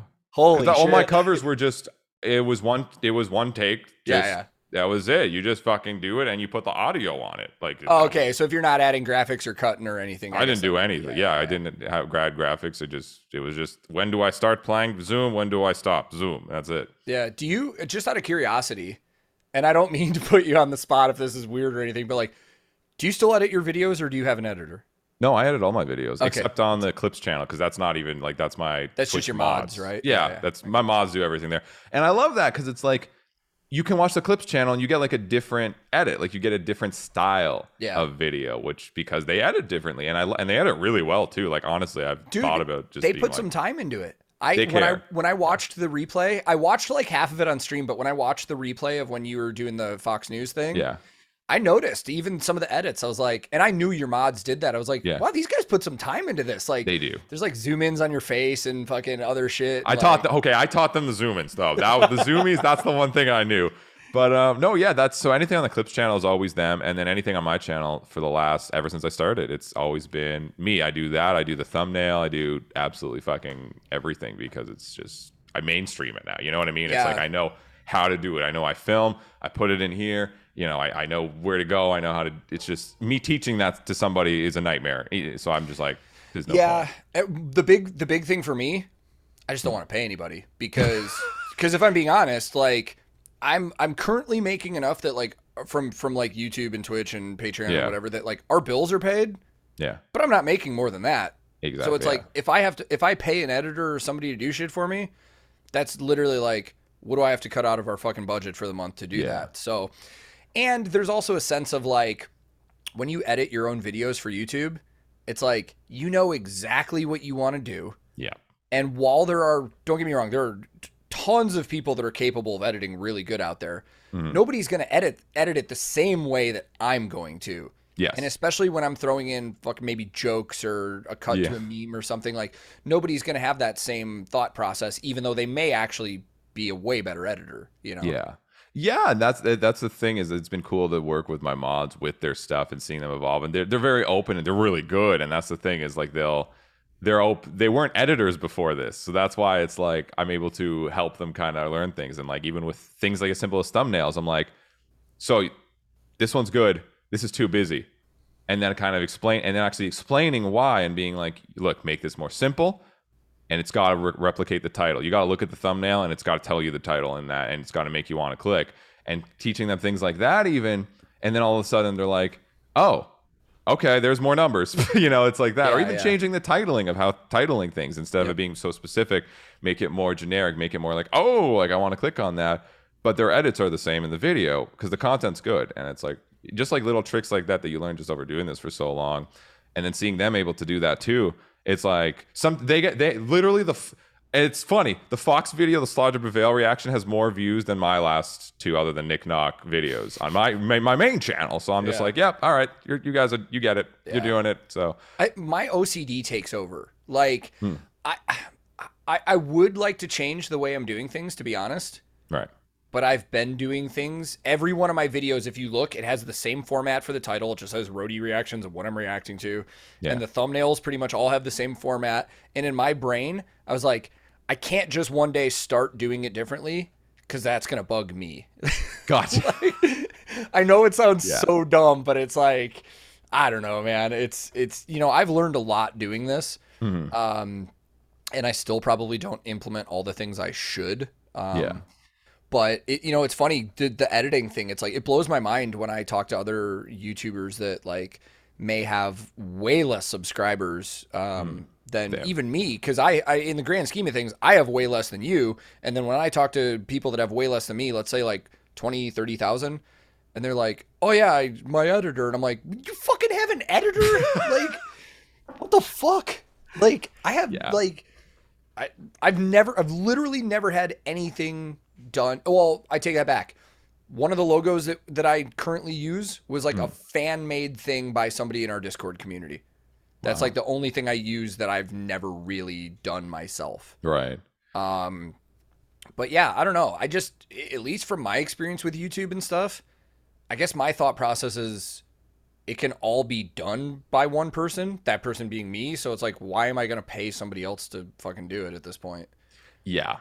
I have that same mindset too. And then That's why it's like the only thing I've actually have like a monthly new expense for, and it was so worth it, is PR is Nikki, working with Nikki, which is great, right? But even with my mods, it's actually they're I'm sure they're happy about it, and I wouldn't change it at all. I just give them the clips channel. Like, I don't even care. I'm like, whatever revenue, like, go. Like, I don't even do splits with them on that. I'm like, this is your guys' channel. Like, just I benefit by my name goes out there, and then fucking people watch the Twitch stream after. You guys are very incentivized because it makes a pretty penny, I'm sure, when you guys are doing it, and actually it's getting monthly views. So they're super incentivized, but they also just love the work. They did it for free forever, and now it's like, oh, you can actually make money doing it. So that's how I make sure that they're super happy. And also, I'm just love working with them, and they love working with me. So it's just very natural. And then I don't actually have any extra expense, right? Yeah. And it's just like, all right, like that just works out. But I also took time to help them grow that sustainable for them. So I taught them a lot of stuff. I taught them, look, like, let's do, even my Twitch streams, I'm like, look, all the music stuff's going to get copyrighted, obviously. So if I don't know the label, and also telling them to do it on a clips channel is a little tougher, why don't you guys throw some of the news stuff on there? That's different. You can do that. And then they started doing that, and it gets more views than a lot of the stuff talking about the news shit. And then also they can fucking monetize it. And I'm like, good, build that. I want fantastic idea. And I've always wondered about that, because like there are other streamers, like I'll take Asmongold as an example. Dude, like there's an Asmongold Twitch clips channel or whatever, and one of my mods was like, oh yeah, he doesn't do that. Like somebody that he knows runs that, and like those videos get hundreds of thousands of views, and half the time it's just videos of him fucking talking about shit. So there's no copyrights. They're probably making a ton from that. Well, this is the thing is, and then you see the new metas, and then people adapt, and then you see the copy pastas and stuff. A lot of people sometimes kind of do it, go for it. I get a lot of my inspiration not from the metal scene, actually, at all. Is I get it from seeing the big streamers and YouTuber dudes do stuff, and then metal scene's always like 2 years later. So I'm like, I'm gonna jump on that now. Even reacting to fucking TikTok, like when I was like, why is no one else doing this? All right, well, you guys have fun over there. I'm gonna go do this shit, and including it. And clips channels, and doing the Twitch stuff, and even changing how I title things, right? It's like all these things. I'm like, okay, like this is how it's supposed to go. And then I start to see the metal scene adapt, and now all the metal reactors have their clips channels and stuff, and I'm like, yeah, okay. I started a Twitch clips channel, but what it was specifically for was when I did every Saturday on Twitch, I do reaction requests, right? And we have this like fun system where people put in their request by using channel points. Like I don't take donations or anything like that. And then I have a big fucking spin wheel on screen, and whatever it lands on, that's whose reaction I do. Nice. And every one of those I used to put on my Twitch clips channel. Right. But the problem with that is just me being OCD is I would take every single one of those, and I would go back in my video editor and re-edit the fucking levels and shit like that. And I'm talking like 15 videos every Saturday I'd re-edit and fucking put on my Twitch clips channel. Tank, no, my friend. It kind of got. Now here's the funny thing. A couple of those videos, because people are requesting whatever they want, and everybody has different musical tastes, and we started getting a lot of Japanese bands. We all know their publishers fucking are not cool. so I started getting strikes on that channel. Oh my God. And so I pumped the brakes on it. I made all the videos private. But then I realized, dude, not spending 5 hours after every stream on Saturday uploading all these is fucking sick. So I told everybody, I'm like, guys, I'm probably not going to be doing that anymore. But I maybe do what you're doing, where it's like, I know a couple of my mods that love doing fucking that make memes and shit like that. And I was like, hey, if you want, I'll just give you access to the channel, and you can fucking upload whatever you want for my Twitch stream. I don't even have access to the clips channel. Oh, really? I don't. I'm just like, I remember making, because that's the thing. I see this stuff that's happening in the mainstream, and I don't just copy. Like I'm not just like, oh, that's a good idea, let's react to TikTok. I ask, why is this working? Which I feel like a lot of people that do the concepts, they don't ask why does this work, so they copy paste, and then a lot of time it fails because they're just like expecting the views to happen, right? What even little things that might be, right? There's like, why didn't work the algorithm? Right? That's the thing I always hear, and then it's just like, oh my God.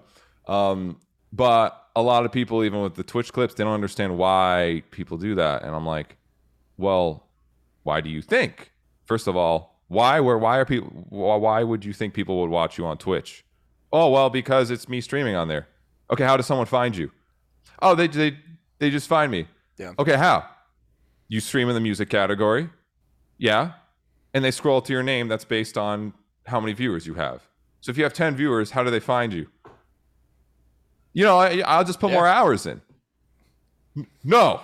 Yeah. You need ways to get it. And that's what Twitch clips do on YouTube. YouTube provides the discoverability for your Twitch channel, actually. Yeah. That's how it grows that. You don't just sit there and grind the hours unless you're doing something really unique and special. But we all know that us sitting here and fucking looking at music is not unique and special. I made that mistake when I first started. And I think I told you this, but when the pandemic started and we couldn't tour anymore, YouTube was never a thought. Ever. It was Twitch. Oh, yeah. It was, I fucking play Destiny every day. Right. I'm going to stream myself playing Destiny. Because there's these other guys that have 4,000 people watching at a time when they play Destiny. So I'm going to do that. I just thought it was that easy. I was a fucking idiot. Like, I seriously, I was like, I'm going to start a Twitch. I'm going to stream games and people are going to watch. And I'm going to make money and it's going to be sick. Dude, right. I did it for like a month. And I think my average viewers was 2. Huh? Like, and I really started rethinking. And then, I had a friend give me the idea about YouTube. And then what am I going to do on YouTube? And then it's like, and I'll fully admit, it's like, well, reactions are really popular, but luckily I approached that in the mentality of what sets me apart from everybody else. Thank you. And that's where everyone fails, I think, is sure, the algorithm has a play in things, right? Yeah. Like sometimes you'll get lucky and sometimes you just won't. But it's this mentality of something didn't do well, I just got unlucky. And you are failing instantly. You are setting yourself up to fail every time. Instead of, and I take this job that I do very as a psychological thing of like, why would I watch this? How would I find this? Exactly. Like it's not that crazy because people don't realize the algorithm a lot of the time is based on human fucking behavior and consumption. Yeah. So if you analyze human behavior and consumption and how people do and why you're doing this, like I have reactors all the time hitting me up. Nick, I do reactions to Electric Callboy and Bring Me, and they do well, and then I do my own, and it gets like 50 views. And I'm like, well, why the fuck do you think that is? Yeah. Well, I don't know. I got unlucky. No, it's because because your video for Bring Me got in the algorithm for Bring Me and the SEO, and people are just binge watching Bring Me, so yours shows up. And if you react to anything else, no one's necessarily subscribing for you because you're not actually adding any fucking value to what you're doing or something unique. Whereas that's why that's happening. A lot of so many people are fucking that up so poorly that it's sad. And it's like, well, would you even watch your own fucking video, right? Yeah. Like, and if you wouldn't, then that was the thing for me. It was like I enjoy watching. We watched a lot of reactions when we were on like tour, like on the tour bus bored after a show. We'd fucking be like, hey, let's watch this hip hop head react to Demolisher. It'll be funny. Like, love Alex. I was actually, honestly, I was specifically thinking of Tulip Mafia when I just said that. Oh shit, okay. because I said this to Alex when we did our video recently. Right. Who doesn't want to see a fucking Southern hip hop producer dude that doesn't listen to metal react to the most ridiculous thing that's come out this year? That's it's a concept. Entertaining. Exactly. So when I started doing reactions, I was like, what do I want to see in reactions? And what's going to set me apart? So I was like, well, I'm in the unique position that I've never seen. I've seen bands and musicians react to things, but I've never seen like a fucking guitar tech react to things and talk about shit. So that was my thought process on that. And even admittedly though, it gets stale after a while. Like that's why I'm starting to think to myself now, it's like, what do I do now that's going to be the next evolution of my content? Because I could keep cranking out reaction after reaction in the same format, talking about gear and production. At what point does that get stale? Because it's like, that's kind of why I started doing those like basic ass reactions on Twitch, because it's like, okay, everybody wants to see me react to this band, whatever band it is. Right. But I've covered this band fucking 10 times on my main channel. They use the same gear in every video. At this point, it's just monotonous that I keep naming the same shit that they're using. Yeah. So I'm just, people want to watch the reaction, so I'm just going to make it and not put the time into talking about everything because it's been talked about fucking to no end, Yeah. But yeah, dude, there are things that I see that I want to do, and I should probably get over this. I feel like all content creators do, but like I see you doing things sometimes that I'd be like, man, I want to do that. But I also don't want to just fucking copy it. You know what I mean? Like, well, that's it's when you come in it with a unique perspective and you add a different value to the conversation, right? That's the thing that that's that's innovating, and then that adds to it, right? Because this is what I see a lot of is a lot of copy pasta. But if people copy pasta without adding anything, then it actually deteriorates and saturates. Is if you copy pasta and you add to it, you now elevate this thing together, right? That's what I want to see more of in like the reaction scene, is more elevation. Because like I said, much love to all my React homies, I haven't been inspired watching a metal YouTuber since like Jared Nines. Like, you know what I mean? Like, it's actually watching you is probably the last one, because like you actually try different stuff. And I love how you're in the Euro scene. Like, to me, you're the Euro fucking tech reactor guy. And knowing your niche on fucking content, I've learned is invaluable, because, dude, I talk to other reactors all the time.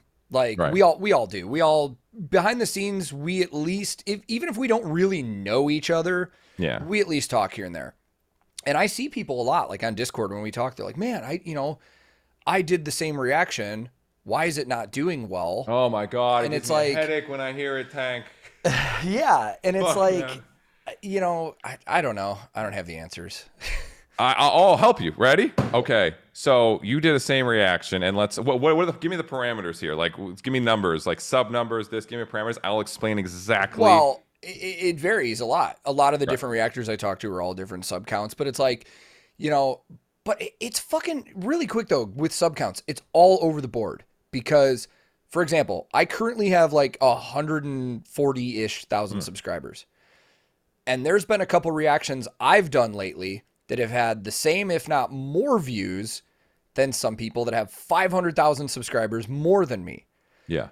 But then there's other people that may have 100,000 less than me, and their videos do similar numbers as well, depending on the genre or what it is. But real quick, going back to the niche thing, is I feel like, actually, when I just said I don't have the answers, that was the point I was going to make, and I fucking lost my train of thought.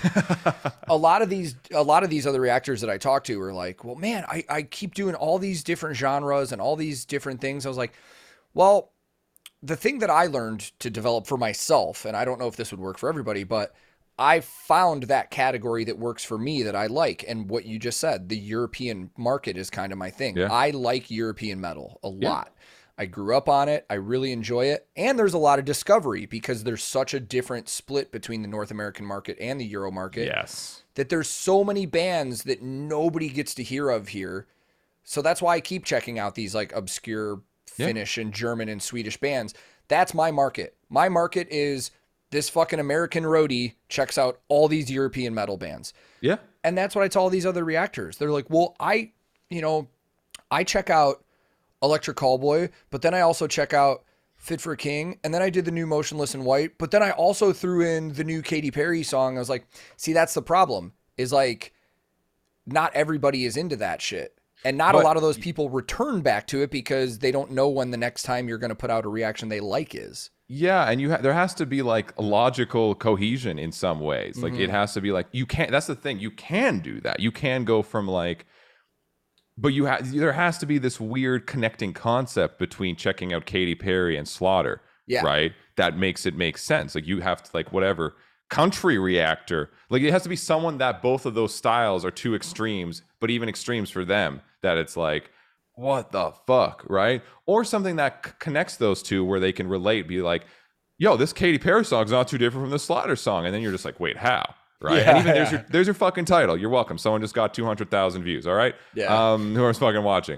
You know what I mean? It's like, but you have to make the connection and actually do that from a perspective. Like produce, you can be a producer guy or something and be like, fucking Katy Perry's production is actually the same as like, I don't know, Slaughter Prevail, right? Like I don't think it is, but like, you know what I mean? Like making this somehow actually meld that makes sense, that makes you intrigued. That otherwise, like, you probably have a metal main audience. Well, now they'll check out, even if they don't like Katy Perry, they're going to be curious to want to check it out instead of just like, oh, I reacted to this, now I react to this. Who the fuck cares? Yeah. Like, no one. I think that's why like the hip hop dudes that react to stuff are so popular, because if you get a person that's just into hip hop, that's like all they've listened to ever, but now they're checking out metal. That's interesting. People want to see it, but then they're checking out maybe country. That's interesting. People will watch it. Exactly. For me, it's kind of hard too, because I've been a metalhead my entire life. So all these things that people ask for, it's like, Every day I get a comment, dude, you have to react to Du Hast. I'm like, fucking heard that shit when I was 8 years old, bro. Apparently Rammstein plays so loud you can hear it 10 miles away. So even if you're not there, you'll hear it. So there's a lot of stuff even for me. I'm like, I know if I film a reaction to this, it's going to get bonkers views. Yeah. But I just can't, because there's no way I'm going to be able to fake or feel good about myself being like, hey guys, this is like, I'm a lifelong metalhead and this is my first time hearing Du Hast. Like, no fucking chance. What you just reminded me of, a good parallel connection with the production talk, I realized recently. So Sabaton a couple years ago, they had a really cool thing that they did on tour where they were releasing live performance videos from the vantage point on stage. So normally when you get live videos, the cameras are in the crowd or whatever. Their videographer on tour would literally just walk around on stage, and the shot is from behind the band members seeing the crowd. Very fucking unique and cool. Yeah, yeah. All of Electric Callboy's new videos are like that. All their live performances. And then I didn't realize it until I looked at the credits. But their Electric Callboy's touring videographer, Christian, is Sabaton's tour videographer. There you go. He splits time between both bands. So when I made that connection, I was like, holy shit, this is fucking wild, because these two bands have this weird connection that you would probably never expect. Right. I feel like that's what... Heard a car horn out there. Somebody's trying to pick you up. How did you hear it? Holy shit, this mic picks up. Dude, these mics pick up everything. When I edit these podcasts, I have to mute so much audio because you will hear a fucking dog bark that neither of us heard that this microphone will pick up. Oh my God, that's fucking crazy. But going to what you were talking about like, you know, Katy Perry has similar to production to Slaughter. Right. That reminded me of that moment. I was like, Electric Callboy and Sabaton share the fucking same videographer. That's the thing. You have to make people think or curious. And it's like this. It just, I see a lot of this, and that's why it's saturating it and it's diminishing the value overall. And people are just farming, which is great, but you got to do some things outside the box to add value back to this thing, or it's just going to go like this, and then no one's going to fucking care. Like, you have to find a unique approach in some way. Like, why, like, you just sitting there, unless you're super entertaining, just watching someone, no one fucking, who cares? Like, that's the thing. You need to have a unique perspective, a unique something that people go, oh, I just watched this, I can't wait to see what this person says about it. Which is also tough, because then a lot of reactors misinterpret that, and then I've seen a lot of egos in the reaction scene, and they just think, well, they'll just want to see it because it's me. Dude, full honesty, I used to have that. No, seriously, when I first started this channel, I feel like my channel took off really quick. Right. I was at 100,000 subs in about a year, and I got this stupid inflated ego where I was like fucking, I hit it, man. Like, this is just like, my content's better than everybody's. People want to hear my opinion more than everybody else. And a lot of that, admittedly, was to do with a lot of the people that I was hanging out with. The early group of friends that I made on YouTube. When you surround yourself with a certain kind of personality and stuff, you kind of start turning into that too.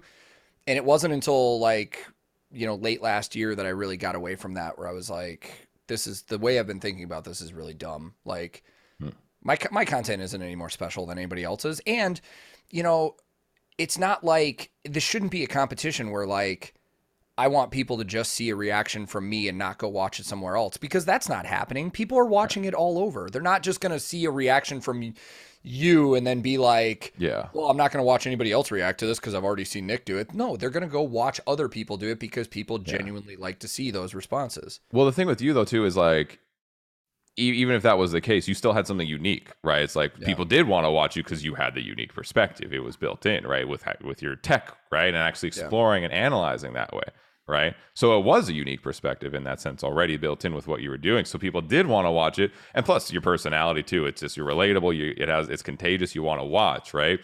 But that's, like you said, I literally still to this day release my videos as if I am not releasing them as me. Like, I watch them and I'm like, pretend I'm not here. Would I watch this? Yes. Is the content actually good? Not just is the Nik Nocturnal brand pushing it, which it helps. It helps. Yeah, right? yeah, for but sure. I don't release videos in that way. Like, people aren't just going to watch this because of this. Because if that was the case, I would just say Nik Nocturnal reacts to insert whoever the fuck cares. Yeah. I don't put my name in any of the reaction titles because I don't think that's actually a good driving force. That's just me milking my brand. Exactly. That's the reason I put roadie reactions on everything and not Tank the Tech, because I feel like that also limits who's going to watch your content. That limits the people that know your name are going to click it, but anybody else is just going to be like, who the fuck is this guy? Exactly. That's why I just literally did a reaction to Chris Turner, right? And I said, the best modern metal drummer, ? I didn't put my fucking name anywhere in it. You'll see my dumbass face. There's all you need. You don't even know if it's Chris Turner. You see the picture. It makes you curious. You want to click, right? But also, if I even went the step further, if I limited it to Chris Turner, well, it's just going to be people who already know Chris. And I want to, Chris just released a sick fucking album. I want to help push it a bit further. So, like, I just want to get drummers to watch this and be like, oh, who's this fucking dude, right? Yeah. And push it like that. And the concept is, oh, wow, this is supposed to be shocking. This is the best modern metal drummer. Really? Are you sure? It makes you curious, right? It's not just fucking Nik Nocturnal reaction, Chris Turner. Like, sure, it'll get clicks, but it's not going to do anywhere near as close to this. It's just not, because I'm banking off my brand, and it's like, the brand helps, but I rather make the content good, and then the brand help push it after, help elevate it, right? Instead of, here's the brand. Oh, because I have fucking 20,000, 30,000, 40,000, 50,000 subscribers, people are going to click it, and then they'll just watch the content. And it doesn't matter. I can do whatever I want, right? Like, because you can do that, but you are farming your brand and milking it, and you diminish the value every time you farm your brand.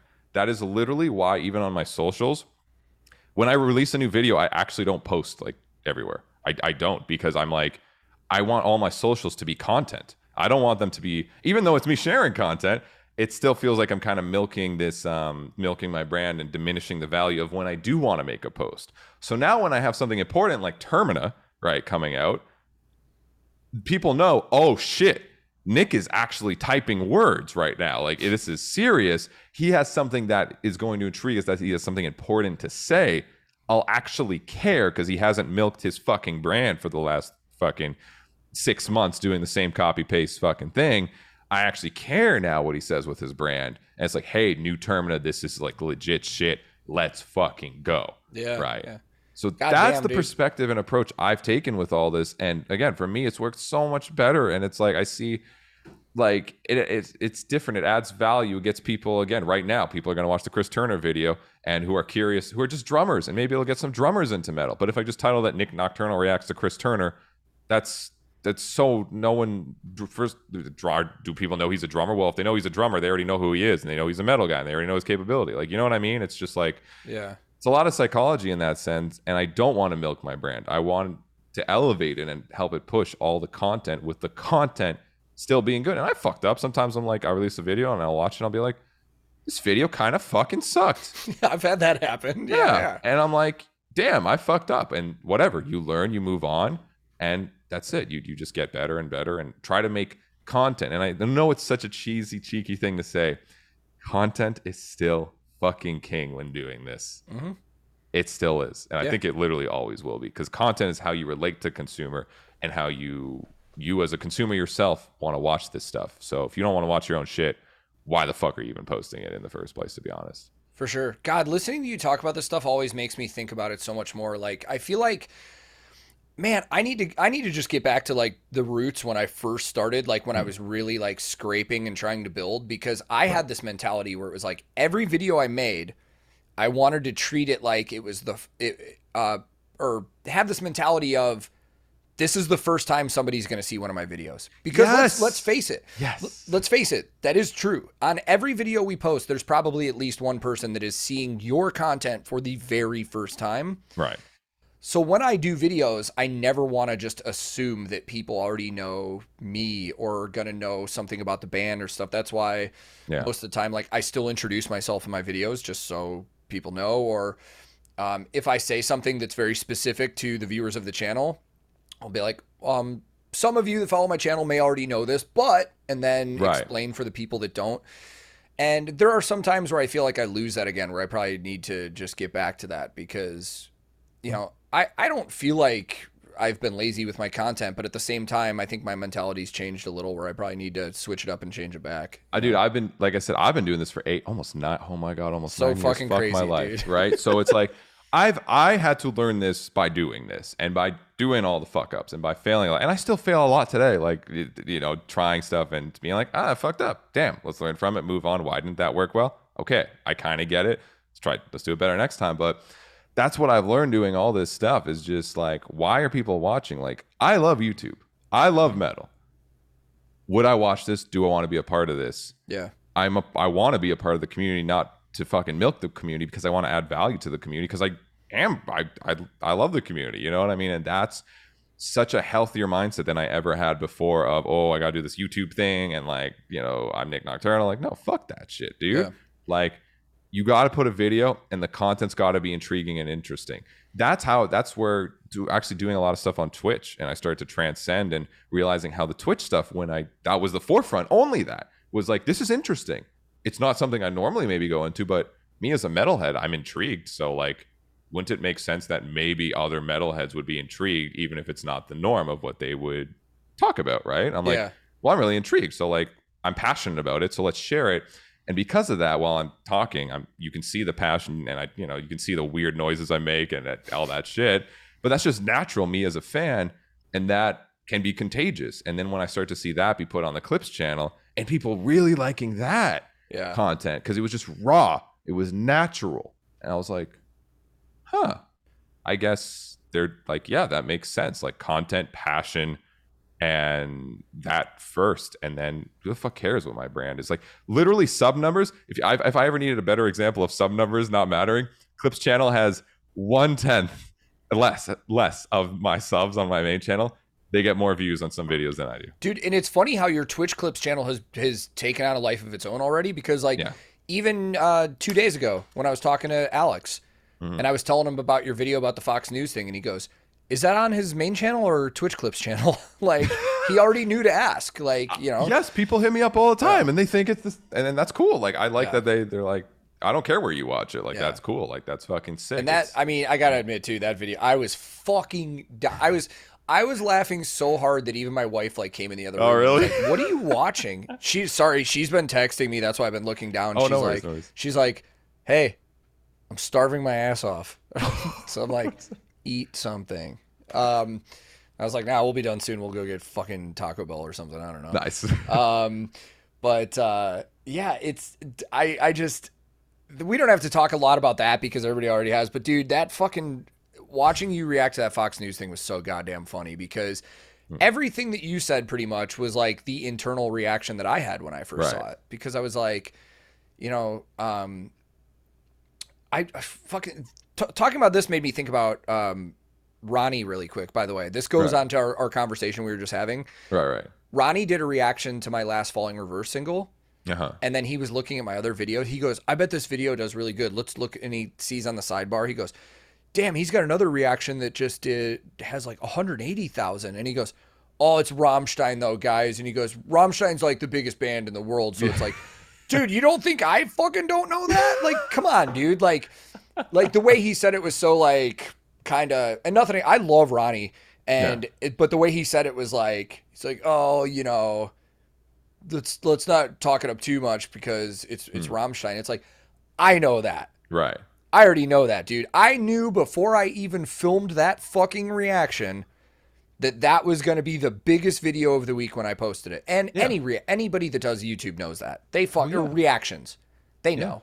We fucking know. Like, well, it's the thing that's hype. Like, it's the thing that's hype. It's the thing that makes sense with what you do, right? And it's the thing where your fan base is. And again, that's why, like, even it's like Spirit Box comes out, I'm like, okay. Oh, like, that fucking new single, dude. So good. It's so good. I was blown away. Because I admittedly, I saw Spirit Box put something new out. I was like, I got to jump on this. Like, I have to get this done. And right when the song started out, I was like, oh, this is different. And then, like, literally, I think by the end of the video, you could see it in my face. I was like, this is fucking incredible, dude. Yep. And the whole EP, I actually think the next song on that little single they released, Sew Me Up, I like that song better than Rotoscope. Like, it's so good, dude. Yeah. They know what they're doing. And that's the thing Yeah. is like, it's as a consumer, I was excited. And that's where I'm like, well, yeah, like I know my audience will probably be fucking excited too. Same thing with Lorna or whatever. Like I know whenever Bring Me's next single comes out, you know, you're intrigued, you're curious. I know I could do a reaction. I'm sure it'll get some, fun numbers. I had a thought recently, and I want to bounce it off you and see what you think, because Spirit Box has mixed feelings from people. That's just because people don't like when people do well. It's that, and it's like I've seen comments where people are like, I only really like Spirit Box when they go mega heavy, where it's all screaming like Holy Roller and stuff like that. I've also had people on my Discord that are like, what is it about Spirit Box? They're like, because they're good, but it's like it's not really my thing. It hit me the other day. I feel as though Spirit Box is the new Deftones. Not that they're replacing them, but it's similar in a way to Deftones for me, where, because you look at Deftones' discography, they've always been considered a metal band, even though I don't know if I would quite call Deftones a metal band, to be honest with you. Their discography is so wild because there are those songs that can get really heavy. Yeah. But then there are those very ambient, vibey, flowy things, where Chino does do those very airy, atmospheric vocals. And that's a lot of what I heard on the new Spirit Box. And a lot of my friends have always been split on Deftones, because there's some people that are like, oh, I like them when they're really heavy, but I don't like them when they do the singing and stuff like that. Right. And even the vibe that I was just getting from the new Spirit Box was like, this reminds me of like White Pony. This is like their like White Pony Deftones era. I don't know. Maybe that's a personal thing just because of my relationship with Deftones' music, but I just came to that conclusion recently that like Spirit Box is doing kind of like, they have the same place in the music industry that Deftones had in the early 2000s. Right. I think that's a fun parallel to Deftones. I would agree with that to a point. But I also I started to realize something when it comes, because this is a new thing bands are doing, is they're doing the softy of softs and the heaviest of heavies, right? Now, why does that work, right? And it's like, because it's fulfilling something that's been missing in a lot of music and a lot of the things that people do complain about, which it's really weird, because a lot of people complain, oh, it's not heavy, or it's not this, or it's this, or it's too generic and sellout-y or whatever, right? And I started to realize a lot of that stuff maybe is very simple. And what's the thing that's making it simple versus something like a band that's doing like, it's really heavy and very like chill, like ballady types of like Spirit Box. But you listen to that and you'll be like, sure, some people call it generic still, but like you'll be like, why can I listen to Constance and then Holy Roller next to each other as a metalhead? Because they're both still heavy. Just emotionally heavy. Exactly. That's what I said about that one too. Yeah. And metalheads, I think, are a lot more emotional than they are given credit for, and connect with emotion a lot more. I think metalheads are the most emotional people of people that listen to music, for sure. And that's where it's like, that's why, if you can pull it off, right? Because there's always the stick, because there's bands that try to do, and they'll do the butt rock song or whatever, and that's because it's not emotional, it's not emotionally connecting, it's just softer, and then people do get mad because they're like, well, this is just, it's not heavy anymore, and they say that's the reason why, right? Well, instead that's why of it being like, well, it's because it's not emotionally connecting. Like, you watch Constance as a metalhead, you want to fucking cry just as much as you watch Lorna Shore or something like that, and you hear the symphonies and you're like, why am I kind of sad, but also this is aggressive and heavy as fuck, and why can't I listen to them next to each other? And it's weird, but it works, and that's because there's actual emotions going on that you can connect to. Well, that's why, in my opinion, I know we've talked about this band here and there, but like Nightwish, right? Like, regardless of what I said about them on my copyright video and stuff, I really fucking love that band. I love their music, and the reason I love their music is because of the emotion. Yes. It's, while they are considered a metal band because they do have some fucking ripping moments in some of their stuff, the majority of their music is driven by emotion and feel. And I think that's why they have such a dedicated fan base, is because those people are able to emotionally connect with that music. That music becomes more than just something they like listening to. It becomes a soundtrack to their actual lives. They can tie emotions they're having with those specific songs. And I have songs like that. Like, I can remember certain parts of my life or if I was going through emotional turmoil or something. Like, to this day, Come Clarity by In Flames is a difficult album for me to listen to because of where I was in my headspace at the time it came out and I was listening to it. Gotcha. Like, that's the emotional connection that people can make with metal and other types of music that I think is really fucking cool. Yeah. Like, I agree with you completely. And I think a lot of bands, when they see a band do something like Bring Me Sempiternal is always kind of brought up, right? That to me is like peak emotion core, if anything. Like, dude. I wouldn't even say it's metalcore. That's emotion core right there that they're going. And that's why it's stood the test of time. Whereas when bands started to copy paste it, the bands didn't have like the same emotional equivalents. They just had all the other stuff, right? They had the same chord progressions and all that, and maybe the synth sounds, but they didn't connect with it in the same emotional level. So when people heard that stuff, it was like, this is just sellout, boring bullshit, right? A lot of the times. And that's, and I get where that perspective comes from. And then it creates this weird idea of like, oh, well, but you need to be heavy as a metal band and whatnot, which I don't think has ever actually been true. You just need to actually be emotional. So if you're getting heavy, you need to be emotionally heavy. And if you're fucking going calm and chill, you got to make people almost want to fucking cry. You know, you got to make people feel. And then those worlds come together and you can play both songs live and it'll actually fucking work because it just makes people feel, which I feel like a lot of bands, like I said, they'll see something successful happen, not realize that it was because there was an emotional backing, copy paste all the other parts of it, and then fail at doing it, and then saturate the market with this emotionless version of the thing that was the thing that got big because it was very emotionally connecting. Yeah. Right. And then it becomes generic, right? And that's where it's like, oh, another Architects song. But you listen to fucking Architects Gone with the Wind. That's one of the most, bro, I saw them play that shit live. I almost cried. It was beautiful. But then you hear all the other bands copy pasting that sound, and you're just like, they can't really. Or Doomsday, right? Same thing. Like, oh yeah, you hear bands copy pasting, and you're like, that now this sounds generic, and it's like, well, yeah, because they don't have the same emotional at that level that the band that started it does it. Even if a band tries to copy exactly what somebody's done, let's say they fucking cover the song. Yeah, let's say they just cover a song. That band may just not have. They don't have the same emotions in relation to that song that the original band wrote.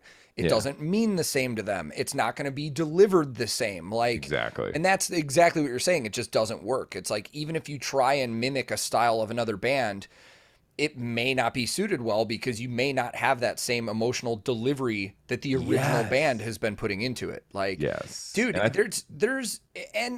there's kind of a shitty, I think the stigma is going away in metal, but metal for a very long time was like tough guy shit. A lot of the older, a lot of the older generation, maybe I would say a little older than me, and even some metalheads of mine that are my age, they still are like that tough guy. Like, I mean, dude, the first time I heard And I Return to Nothingness from Lorna Shore, like, I straight up had like tears listening to that because of the emotional connection that I had with what I was hearing. Just for whatever reason, it struck an emotional chord with me.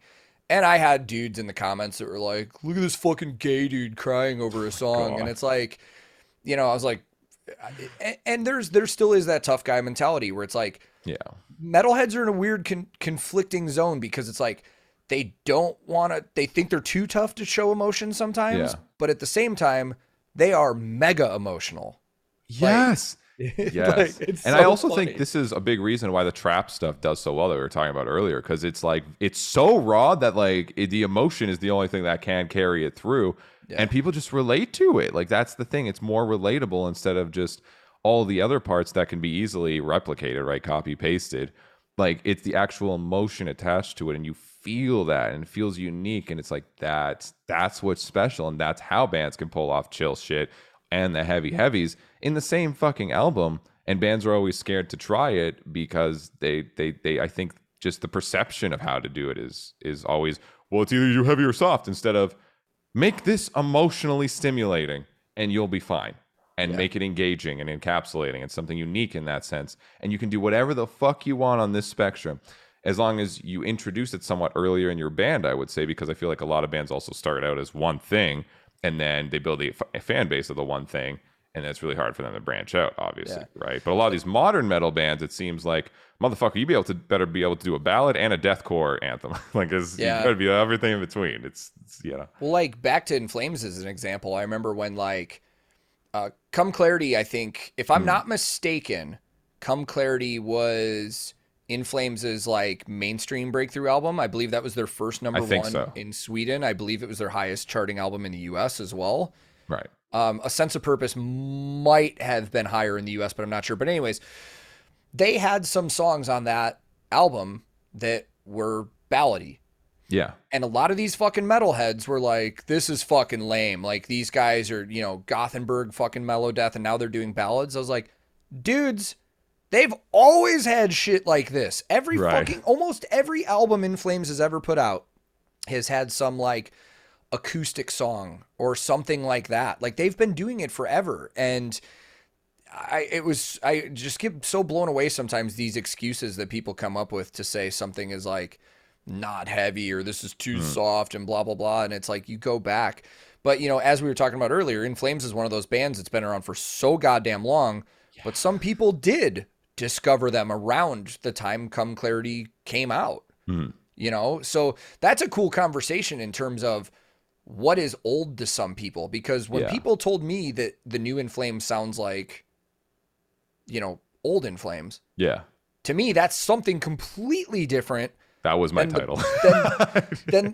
Totally. Yeah. But that, to me, that term old In Flames is something completely different to the person that may have discovered them in 2004 or 5. Exactly. And 100%. I think that's just really cool, though, is like that perception of the sound based on when you actually discovered a band. Because, there are some bands that I was fucking way late on. Like, really fucking late on. Like, even discovering them on YouTube recently. Like, it's just, it's wild seeing like people's perception of that sound, especially since I just released the reaction to that. Cause, you know, again, to me, that's like 90s Gothenburg mellow death.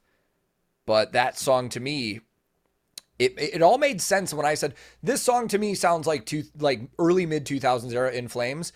And so many people were like, yeah, but that's when I discovered them. And I was like, okay, it makes sense. It all makes sense then, you know? Yes. So yeah, it's, dude, that era of music is so fucking good. Like to me is the golden age of like the early 2000s melodic death metal meets metalcore and like all those bands that started coming out. And even to tying to emotion, it's so funny. Like, it's always been a complaint in metalcore, like all these like clean singing and shit like that, right? It's like, oh, why do they have to do clean singing? And then you go to the actual goated metalcore song of all time, Killswitch Engage My Curse, and Howard's beefy ass voice, and it's like, you think of that and you're like, well, why is this why does this work? Why is this the exception? You're like, oh, because his emotion and the voice and everything and the instrumental is just like breathtaking, and it takes you to this next level, and it's like, wow, like this is fucking crazy. Even like End of Heart, does End of Heartache have clean screams? So I was actually just gonna say, this is funny about the conversation we were just having about our frame of reference from things. Right. I wouldn't even say My Curse is their emotional song. I would say it's the End of Heartache. Okay, got you. Like, that's just frame of reference. Like, right.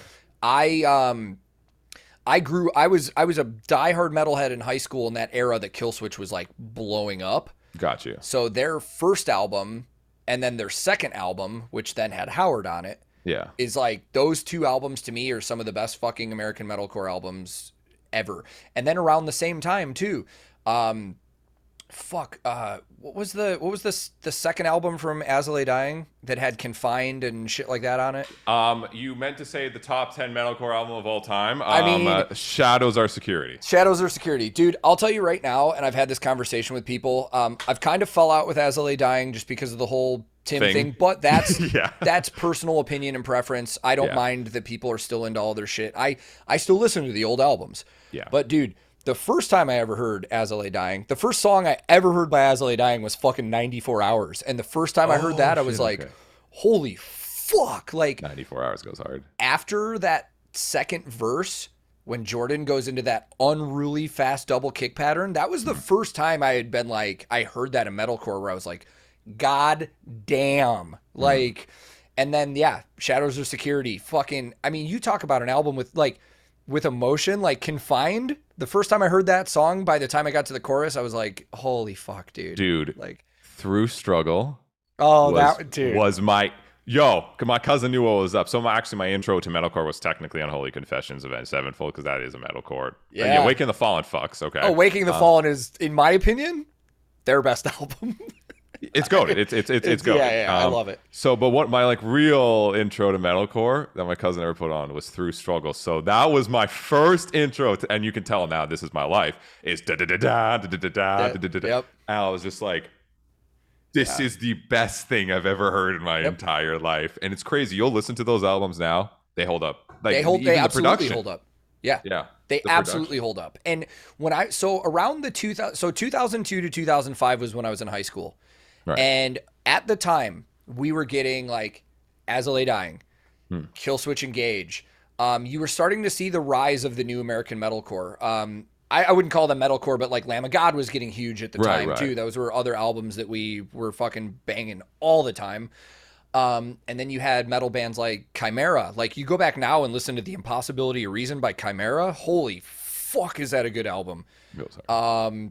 So many, dude, Unearth around that time. Unearth, dude. Yes. Fuck. Fucking, dude, and talking about even emotion, All That Remains with even a song like Fall Ideals in general, right? But like even a song like Six, a song that the bridge is not acoustic, but is a clean guitar part over this melodic death. Like the rest of the song's basically melodic death metal with some metalcore in it. Like I remember I did a cover of that and it was so cool. The biggest comment was always, dude, that middle part's beautiful. On my metal channel about metalcore, everyone's like, dude, song's great, but man, that like little acousticy like clean break is like next level. Dude, I don't know how I didn't bring up All That Remains earlier, because that was another band at the time. And actually I got into them from what was that? This Darkened Heart, their first major release. My first listen to All That Remains was not This Calling or anything off Follow Ideals. It was actually Regret Not. No way. Yeah. Dude, you listen to that song and I was encapsulated. I was like, this is beautiful. Like I don't think I ever described a metal song before that moment as beautiful, of like the acoustic parts, and then the middle is this heavy epic thing with this crazy solo, and then just the acoustic parts with all the soundscapes, and I'm like, wow. That's when I really realized like metal is more than just metal. Like this is an emotionally stimulating thing that like transcends what is on paper. I admittedly fell out of All That Remains around their We Are Many? The one after that many, or maybe that one. I love it. We Are Many actually goes pretty hard, but the one after I also kind of fell out a little bit of it. It just wasn't as much. And it has nothing to do with the band or anything like that. It was just there are certain times where there have been bands that I just never really kept up with for whatever reason. But for my money's worth, This Darkened Heart and Fall of Ideals would definitely both be easily in my like favorite top 20 like metalcore albums when I was a teenager. I mean, both of them. Dude, me and my buddy growing up, he had a drum set at his house and he played guitar. This dude was so fucking good at guitar when he was like 13 years old that he was playing in bands with like college students, like metal, like fucking heavy metal bands. Holy shit. And I used to go over to his house and we used to try and cover all of these songs that we loved. And I also play drums. So we would try and cover like, we'd be covering fucking Fear Factory, some of the easier kick pattern songs. Don't get me wrong, like not the Sugar Bleed. Yeah, no. But we would cover This Darkened Heart, the song by All That Remains, which just like the last track on that album, just fucking so fucking great. It's so good.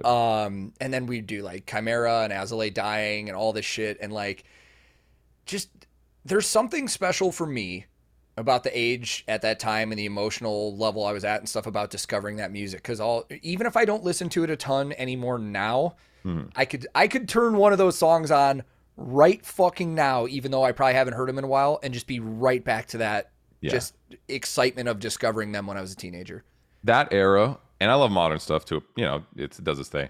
That era is my favorite. Always. I don't think I will ever listen to music in my life again that is, to me, as good as that stuff that came out during that exact era you're talking about. So good, dude. And like, it's so good. And I was on the other broad side of the spectrum too. Like while we had like the new wave of American heavy metal and metalcore rising over here and stuff, I was listening to a lot of stuff from the Melodeath scene in Sweden too, like In Flames, At the Gates, Dark Tranquility, fucking all that shit too. Dude, Insomnia, fucking Insomnia. Insomnium? Yeah, dude. Yeah, Oh my god. yeah, in Finland. I mean, dude, there were so many good bands from all over. Dimmu Borgir was one of my like Yes. gateway bands into fucking metal over there and shit. So much so that like the first time I ever saw Behemoth live ever, the first time Mhm. I'd ever heard of Behemoth, Mhm. they were opening for Chimera on a tour in the U.S. And me and my buddies went. We were 18, I think. We went to like this 1,000 cap club outside of Chicago, Mhm. and we only went to see Chimera. We had no Right. idea who Behemoth was. And this was right when Behemoth's Demigod album came out. Okay.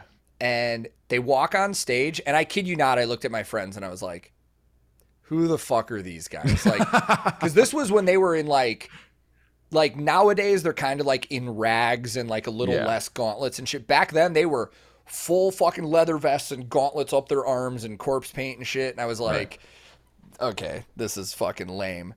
And then they started playing, and I think they opened that show with a song from Demigod called "Slave Shall Serve," which even for them is fucking heavy. Okay. And I like back in those days, I was a big mosh pit dude. We were in the middle of the pit at Gotcha. every show. I like froze. I stood there for a whole song and was just like, "What? Damn. Holy fuck!" Like, Right. and like it was, and then I've been following them ever since too. And you know, so much musical discovery in the early 2000s, dude. It's just so fun. It's the best fucking era, man. Yeah. And that's like I don't know. Like I said, I don't think I'm gonna. As long as I live, I don't know if there'll be an era ever better than that. And I know it's because of nostalgia too, like you For said, sure, and those for memories sure. mixed into it. But something about just the riffs during the time, the melodies, the emotion in so many things. It was just like Yeah. wow, like this was to me just peak fucking music. There's something interesting with the emotion in the vocals too back then, and there's something that Yeah. Vicky brought up to me when I was talking to her on the podcast. Was nowadays you have all these vocalists in metal bands that are so well trained and have so Yes. good technique and stuff like that. Where back then it was a little more raw. Where Yeah. a lot of these vocalists, like, they didn't have the technique, they didn't have the training, so some of their vocals in their releases did come off as more raw. Like you could almost hear like how strained their voices were and the air in their breath and stuff like that. And there's something about that for me that I think feeds a little more into the emotional aspect of it too. Like you can hear on a record that they might be struggling. Like Yes. I don't know if you're a fan of this band or even familiar, but have you ever really listened to Glassjaw? Not really. No, not really. So I had a phase in my life where I loved Glassjaw, and I always found it funny with them that they were like really incorporated into like the fucking hardcore scene because they're from like New York or New Jersey or some shit. Right. Like dudes wearing flat bills and basketball shorts would show up to their shows and fucking do karate and shit, and like nobody would bat an eye. But they have they have like major ballady emotional songs.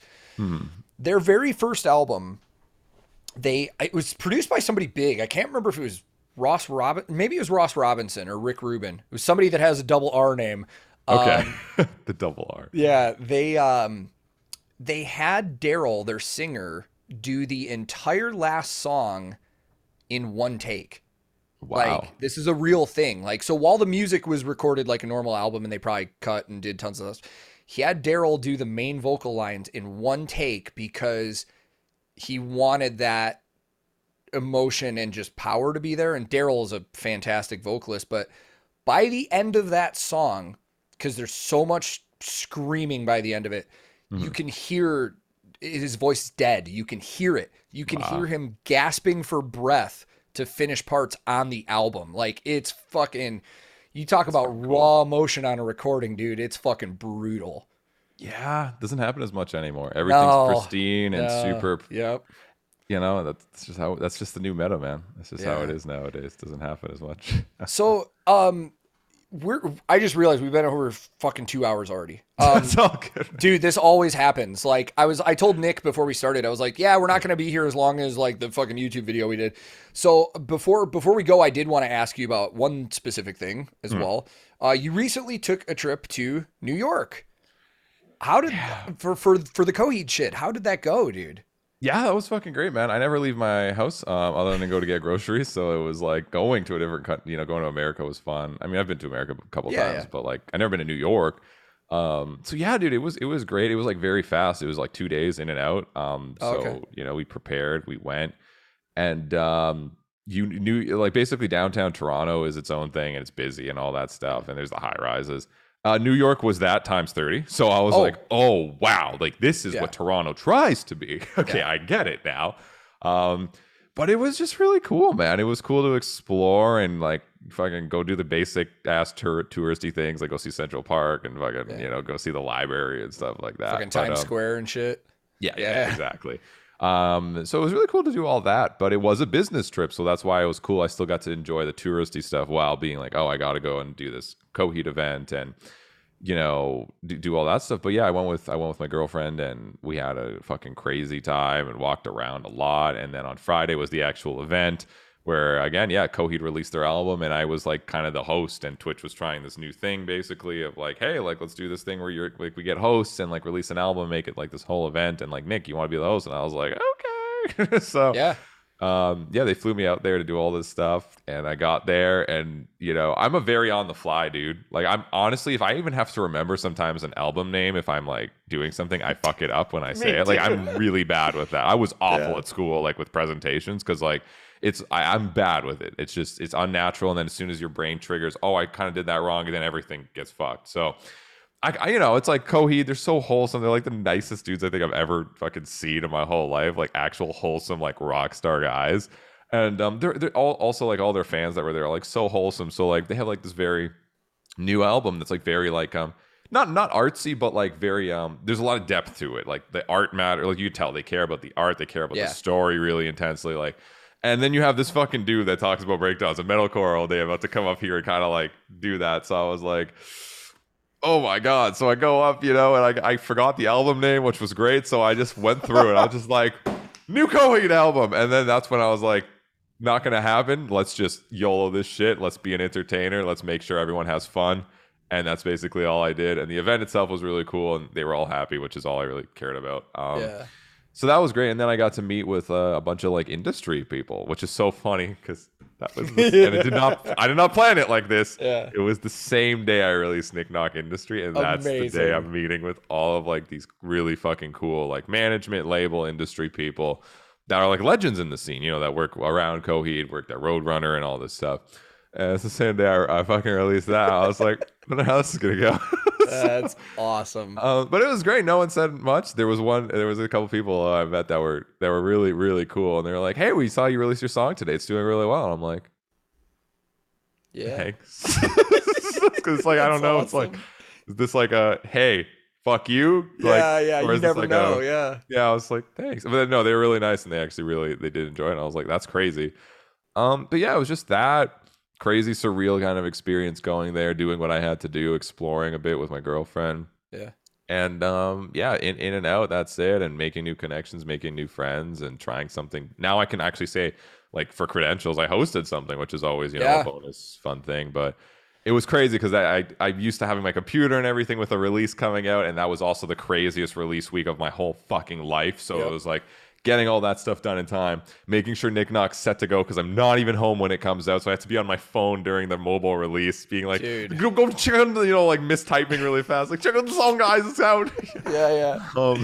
And then coming back and seeing again, it's like within one day I was at like 120K, like beating what labels do, and I was like, that's funny as fuck. And it just kind of coasting from there on. Kind of, it was a wild experience, and at the same time, I'm planning Termina, which again, Termina in itself, coming out on July 8th will be wild because we have a drummer. Which when is this coming out? I don't fucking care. Chris Turner's doing drums for the whole album. Chris Turner from Ocean's 8 Alaska is doing drums for the entire album. Shit. Yeah. I think this podcast is gonna come out like maybe a day or two before that. It'll be announced then. But yeah, I don't even care if you throw it out tomorrow. To be honest, like it's fine. I tell my Twitch people. I always tell them when I'm streaming like little sneak peeks and shit. Anyway. So Chris Turner is doing drums for the whole album. Fuck. Yeah, it's so. This is what we want because we did Termina 1. We self-produced, and it did great for what it was supposed to do. We were happy. Now we're like, okay, let's level the fuck up. So how do we level up? First of all, let's just get better, right? Let's do more unique shit. Let's expand a bit more while building on the good shit we learned. So heavy, crazy, experimental, modern metal. And the new album that we're working on is, we kind of think of it like a modern metal jukebox. Like there's the Thal Valjarta song. There's the After the Burial meets Math Rock song. There's the Doom and Mick Gordon meets Loathe song. You know what I mean? Like all of our passions and different styles we really like, and infusing them in this way that's emotionally connecting. And we're like, okay, so we have that under control. Now we need real drummer probably, because I program drums for Termina 1. Yeah. So we got Chris Turner, and he's doing all the drums for every song, and it leveled up. How did that go? Did either of you know him already really well, or was it like a random reach out? I kind of did, because he's been doing his rollout, and he released his album last Friday. Okay. Yeah, like we've been talking back and forth, because he hit me up as doing reactions, and then we just got to be like pretty like good friends, like just talking back and forth. And he's like a really wholesome, nice dude who's really talented. Yeah. Like, it's very rare you see someone who's really good and not a dick. Yeah. Like, that doesn't happen. So that blew my fucking mind. But he's just like really good at what he does. And he's just really nice and wholesome and chill as fuck. So we became pretty good buddies in that sense. And then I was like, well, we need a drummer. And the first one I was like, Andy, if we get Chris, like we win, right? And he was like, okay, like let's try. Because Chris is a proggy metal drummer, and like we're doing modern metal which has proggy elements, so we're like, well, how do we blend this, going from basic-y drums to like fucking Chris Turner? So we got him on the first track just to kind of see how it happens, and this dude, holy shit, just transformed this song into this other being, which was wild. And this was before vocals were on it. Yeah. And we were like, so you're doing the whole album with us, right? So yeah. And that's kind of just how it went about. Like he was just down, and he is. I'll state this. I'll note this. So he is the natural drum dude. Everything natural. No samples. No triggers. No gritting or anything. Nice. Now for this, and this ties to who we have mixing. He was very adamant on that, and I respected it 100%. So I was like, we're gonna try our best to make it all natural, right? Because you're the natural dude. Absolutely.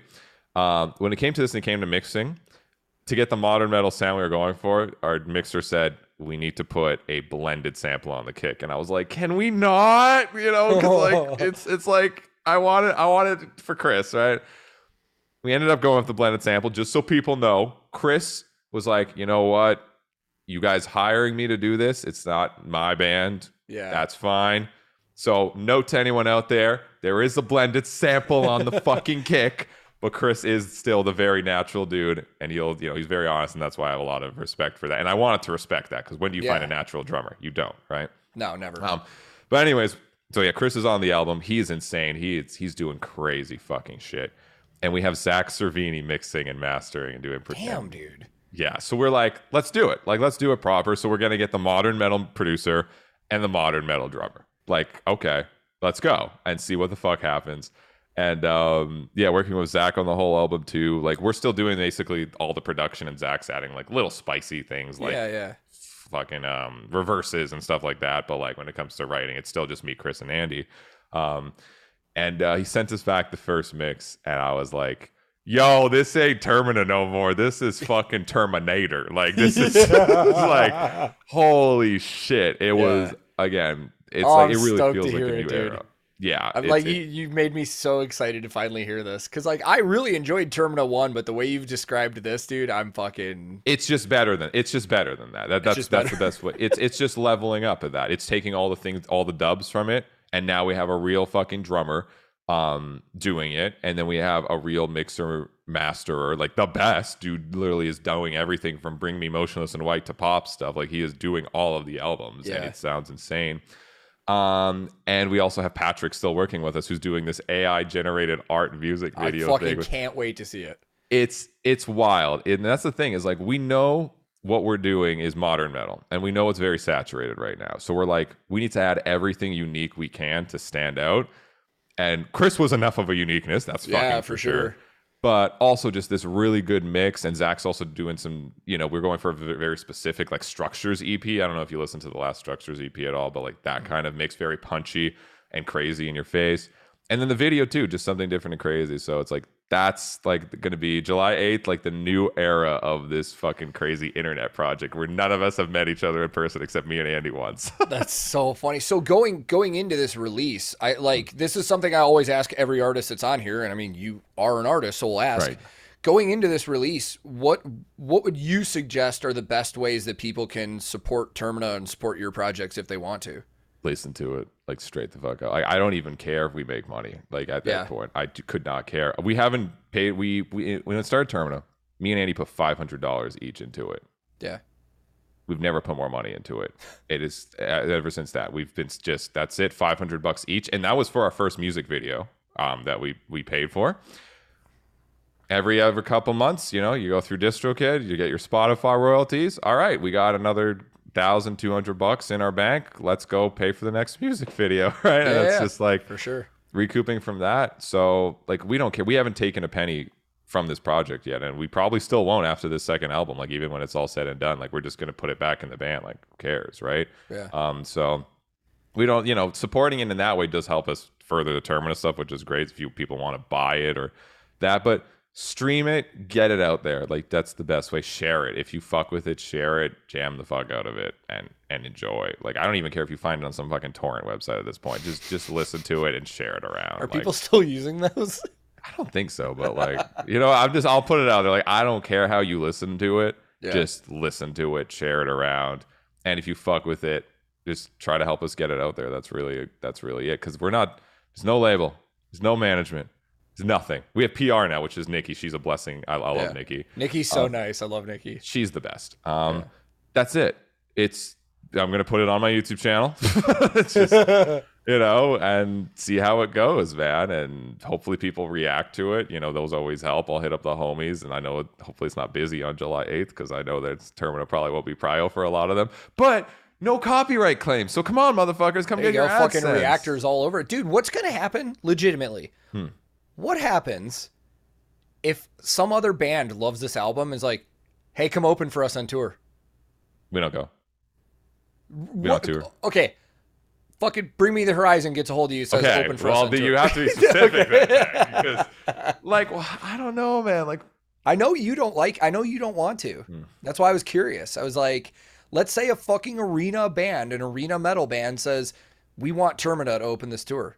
Well, I mean, Andy's fucking busy with other shit too. Andy lives to tour. That's the thing. We're polar opposites in that sense. Andy would go to play a small venue right now, and any place near us to play a Termina show. But I'm like, I'm the asshole, just so you guys know why we're not touring. It's so tough logistically in that sense of like, I went to New York for 2 days, and I came back in a panic because I was behind on everything. Let me put it that way. That was 2 days. So going away for like a couple weeks. That's like a couple weeks as a tour to you. Yeah, exactly. See, you see how this is like really tough right now. I mean, tours vary and depend, but like for example, the tour that I'm doing with Electric Callboy in October and November, dude, it's like even for me, who's somebody who's been touring for a long time, I looked at that schedule and I was like, fuck, dude, it's like 23 shows in like 25 days. Oh my god! Okay. And they're like, this is why I hate booking agents. I'm sorry for any booking agents that ever hear this, but like most booking agents don't tour, so a lot of the times they don't think about routing as much as a tour manager would. Some of the fucking routes, I'm like, Jesus Christ! There's a couple drives on here that are like 12 hours into another show day. Like if we fucking bus breaks down, we're not making that show. Right, right. You know, but in all seriousness though, like. I'm excited about it, but it has been a long time since I've done a tour schedule like that, and there is a part of me that's like, this is going to be kind of grueling. Yeah, man, it's weird because I went the content creator route, right? That's how I got into this. I didn't do the normal thing, which is you be in a band, you fucking tour, like that's it, and that's still the mentality, obviously today, and that's why I'm just like I think of it too analytically, like because I'm also not like if I want to. I don't get like the same adrenaline rush as much like performing as I do writing. Writing is that's my thing. Like I love writing. I'll die for writing. Performing, I don't care like as much. So that's why it's like I'm not getting as much of the benefit as like Andy would for that. Like Andy lives to perform and to write, but I know performing is like his thing. So that's where I'm like, you go on tour, you probably lose money. Okay. You got connections. That's good. You get to connect with the bands, and you get you get the time of doing that. I get anxious because I can't do what I need to do while I'm on tour, so that's a big thing. I'm just like, I am here, and we're only playing unto 1 hour or 40 minutes set right now, and then the rest of the day is setting up to go to the next place. Yeah, dude, that's the thing that's been stressing me about the Electric Callboy thing, because even though touring was my main thing, like for the past 2 years, it's been YouTube. So perfect example. My wife and I, we just took a vacation last week for the first time in forever, first one with our daughter. Right. We were gone for like 5 days, and I enjoyed it. Yeah. But my brain was exactly like you said. It's like, fuck, content, schedule, analytics. Like, so it's like, like I just because my videos are not quick to edit because of all the pop-ups and shit I do. So to make sure I had content for when we were gone, I did those basic ass reactions where I just record it live on Twitch, and then I literally do minimal stuff. And I actually had some people that are like, dude, what's with all the change in your content? Like, I had a comment the other night where somebody's like, why'd you change your content? Like, I started following you last month because I like the way you're doing things, but now you're just doing it like everybody else does it. What gives? And I'm just like, and I was honest. I was like, well, I was planning on taking a vacation, and I would rather give you guys content than nothing. Yeah. So this is what I did while I was preparing to be gone, and then it's going to go back. And they were cool. They were like, oh, that's a logical explanation. But for anybody that's listening, I'll tell you right now, probably the same thing that's going to happen when I'm on tour with Electric Callboy. Like, I'm probably going to bank like 15 basic ass reactions and release a couple a week while I'm gone, and then hopefully do live streams and do vlog content. But like, I know even though when I'm on tour, I'm going to be having a blast and working, I'm going to be thinking about the content shit. Yes. And that's, to me, too, like, I have it so set up on, obviously, YouTube is my schedule, but then on Twitch now, too, and every Friday I have a guest. Like, even when I was in New York, I was like, I still have to do my Friday stream, and I had Ryan on, and I was in this, like, really nice gaming cafe place that had a streaming setup. I had no fucking clue. Yeah. But it was, like, I had to look, like, I had to fucking figure out how to do this because I'm used to pressing go, and it's like, I have to reset all this. So even that's just like, it's stressful in the sense of making sure you still want quality, right? You still want to do it and not just for the sake of doing it. And even streams like that, where it's like, man, yeah, that's something where I'd have to be like, yo, I'm taking off like 2 weeks, probably fully or something. Cause like, more than 2 weeks. So I don't know, that I'm tough with touring because I think of the benefits versus the cons, even like the exposure benefits, like, that's super cool, and it gives you industry cred. I think if, let's say, Termina did do that, especially with a big band. But in terms of actually getting the band out there in that same time, I know I could probably get more eyes actually watching the band by just doing Termina-specific videos for 2 weeks. For sure. I agree with that, to be honest. Like, in nowadays age with technology and YouTube and shit like that, I fully agree with that. I think bands can get just as much as exposure putting a music video out than if you were to go open a tour for somebody. I really do. And that's my weird, that's where I'm just like, okay, so then why do I do this? Okay. It's just like, that's where I'm like, all right, I guess I'm home. Then I kind of leave it to that. But I mean, I know I've told Annie too, there's going to be one day where like, when it makes sense enough, we'll go on tour. Cause like, just to be like, let's do it. And maybe it'll be our only tour we'll ever do as a little online project for 20 fucking years. So you better buy tickets. Yeah. I'd go. Yeah, man. And it's like, but like just to experience it. But that's it. I would know it's I almost would think of it as vacation. That's the weird thing about me is like, if I think time off home, like even New York, it was a business trip. I'm like, this is vacation. Like I'm purposely have to take these 2 days for vacation right now. Yeah. Even though I'm working. Yeah. So same thing for me. Tour would be like, okay, I'm on 2 weeks vacation.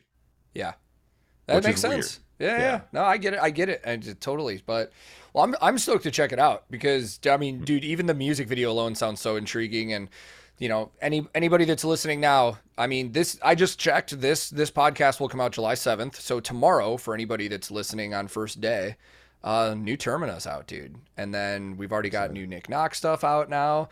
You got just nonstop, dude. But I really kind of want to just wrap up here because I was looking at the clock and I want to give you a break before you got to set up for your Twitch stream and stuff.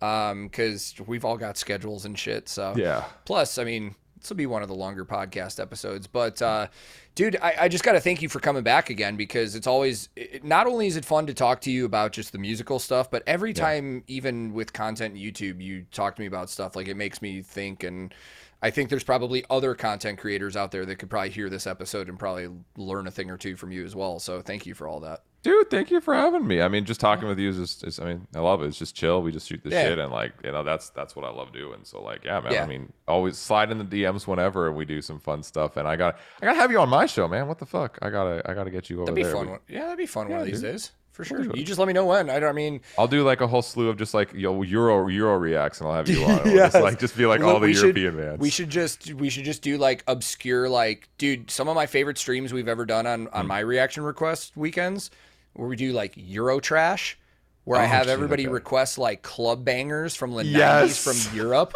dude, because some of them, oh my God, dude, some of the shit that came out in the clubs in like Germany in the 90s is the most amazingly wild fucking weird shit ever. It's awesome. Okay. Something like that we have to do, because I think that'll be a fucking party. Sure. So, well, dude, for anybody watching on YouTube, check the video description. I'll have all the links to Nik's stuff and you know, Spotify, and I don't know. Do you really actually have a SoundCloud? That's how I started. But I haven't used it in like. Oh, okay, cool. Ever. I didn't know if the Nik Nxk stuff was actually on SoundCloud. No, I have Nik Nocturnal stuff from way back when on there. Awesome. That's it. Well, all the links will be in the description. And yeah, man, this was a blast once again. I can't thank you enough, and I'll probably see you on your own stream in about 40 minutes from now. Yes. So around there, dude. Yeah, thanks for having me. And guys, subscribe to Tank. Hey, if you made it to the end, you like this guy, okay? This one, yes. If you've made it this far, the button and the bell, both of those, clicky. You have a good time. There you go. And then if you're listening on Spotify, just ignore everything that was just said, because you won't see it anyways. We need to come up with like when I did my podcast episode with Vicky. Right. It was almost 4 hours. I don't know how. Oh, fuck. We just sat and talked, and we came up with a code word. So what's our code word going to be for the comments for people that actually listened to this and made it this far? Oh, man. Just first word that comes to your head. Just go. Schnauzer. Schnauzer. There it is. If you've made it this far in the podcast on YouTube, comment with Schnauzer, and we know you're a real one. You're a real one. You OG as fuck, fam. That's right. Dude. Well, Nik, thank you very much again, man. Have a wonderful rest of your day. I'll see you on Twitch in a little bit. And yeah, this was great. Thanks. You too, man. Have a good one. Yeah, for sure. What a blast that one was, man. I'm not going to lie. I edit so many videos now, whether it's the podcast or reaction videos or whatever, that sometimes it kind of feels like work and I'm just going through the motions and trying to get it done. And oftentimes I don't really get that into what I'm editing because I already filmed it. Like, I was there. I know what happened. But with this one, the whole time I was editing, I was laughing my ass off, man. I mean, Nik just has that infectious humor and attitude and positivity, and I just love it, man. I love sitting down and getting to talk to him about whatever it is, and got a lot of cool stuff, especially, his background and making music and stuff like that. But even some of the stuff he was talking about with, doing content on YouTube and Twitch. Like, I've said this many times to people. I feel as though Nik is one of the more intelligent content creators that I've talked to, and I talk to a lot of people away from the screen and stuff. I mean, he just stays so far ahead of the curve with his content, and a lot of people try to replicate what he's doing because currently he is setting the bar for a lot of other content creators that are dealing with music and the stuff that we do. And just a fantastic time, man. And I probably could have kept him here longer. I probably should have, because I let him go to give him time to get ready for his stream. But I had the time difference wrong. I ended the podcast and then I went to go fire up his stream later and realized he was starting an hour later than he was. But this is probably a good length for the podcast. I mean, if I would have kept going, we probably would have sat here for 3.5 hours, kind of like the episode with Vicky from The Agonist. But maybe we'll just have him back one of these days and keep talking more because, I mean, this is just a blast. These are always fun, especially when it's a fellow content creator, somebody that knows how we do these things and how we think about these things. But I'm super excited about Nik's music, man. And just as a reminder to anybody listening, that new Termina single and music video is being released July 8th, tomorrow, if you're listening to this podcast on the first day. if you're listening to it later, go back and watch that single, because it honestly blew me away. I had the bar set really high, knowing that, you know, they had kind of leveled up their music and they had Chris Turner and Zach Cervini involved, but it exceeded my expectations, and I'm stoked to see the response from the community when it actually releases, because I think it'll blow Nik away. I think that Nik is going to be just beyond ecstatic with the reception that this gets, and this is just one song. Like he said, we're going to have different flavors on this album. We're going to get a lot of different styles, so I can't wait to see what they crank out with this one. And yeah, man, that's really about it. For anybody that's watching this on YouTube, I'll have links in the description of the video where you can go visit Nik's channels if you're not familiar with any of them. He often streams on Twitch as well, which I would highly suggest checking out. They're always super fun. He often has guests on there and they check out videos together. And then if you're listening on Spotify, Apple, Google, anywhere else that you can check out podcasts, probably the best way to support Nik, you could go to corekid.ca. That's all of his merchandise items. And I will say, I think Nik has some of the better merchandise of any of the content creators I've seen. I've got one of his hoodies. It's comfortable as hell. And there are links to all of his social media on there too, so you can keep up with him and all of his goofy ass memes on Instagram and all that stuff too, man. But I had a blast on this one once again, man. I hope that you guys thoroughly enjoyed listening to this one. We've got a lot of stuff coming up in the future. More recently, or in the near future rather, the next episode is going to feature vocalist Maria from Future Palace, who just put out another killer album. That was a great conversation. I can't wait for you guys to hear that one. And I'm also going to be having Alex Hefner on the podcast. I assume most people listening to this know Alex, but if you don't, another YouTube reactor. I recently did a video with him on my YouTube channel where we were discussing statements that were made about reactors are paid by labels and they read scripts, which is 100% absolute bullshit. You know, that just doesn't happen from all the people I've talked to. But we had a video about it and it was super fun and we felt like we could have talked for a lot longer. So I just invited him to the podcast. So be on the lookout for that one too. If you would like to support this content or my channel or myself or anything like that, feel free to go to tankthetechmerch.com. You can check out some of the designs we have on there. Not too much, but just know that, you know, anything you grab on there does support this content and keeps it going. I also have a Patreon that's patreon.com/tankthetech, where you can, you know, join a couple different levels. At the very least, you get to see all of my releases about 2 or 3 days early, including these podcasts. So if you want to hear them before the rest of the world gets to, that's a good way to do it. But all of that stuff aside, man, you don't have to do any of it. Just know that I appreciate all of you guys taking the time to just watch and listen to this content because it's a blast. I have fun doing it, and I'm glad that you guys enjoy it. So thank you very much once again. One last time, my name's Tank. This has been episode 14 of the Back Lounge podcast. I did check just to make sure, but we're at the end. So wherever you are in the world, be safe, be kind to each other, and I'll be back very soon with another episode of the Back Lounge podcast.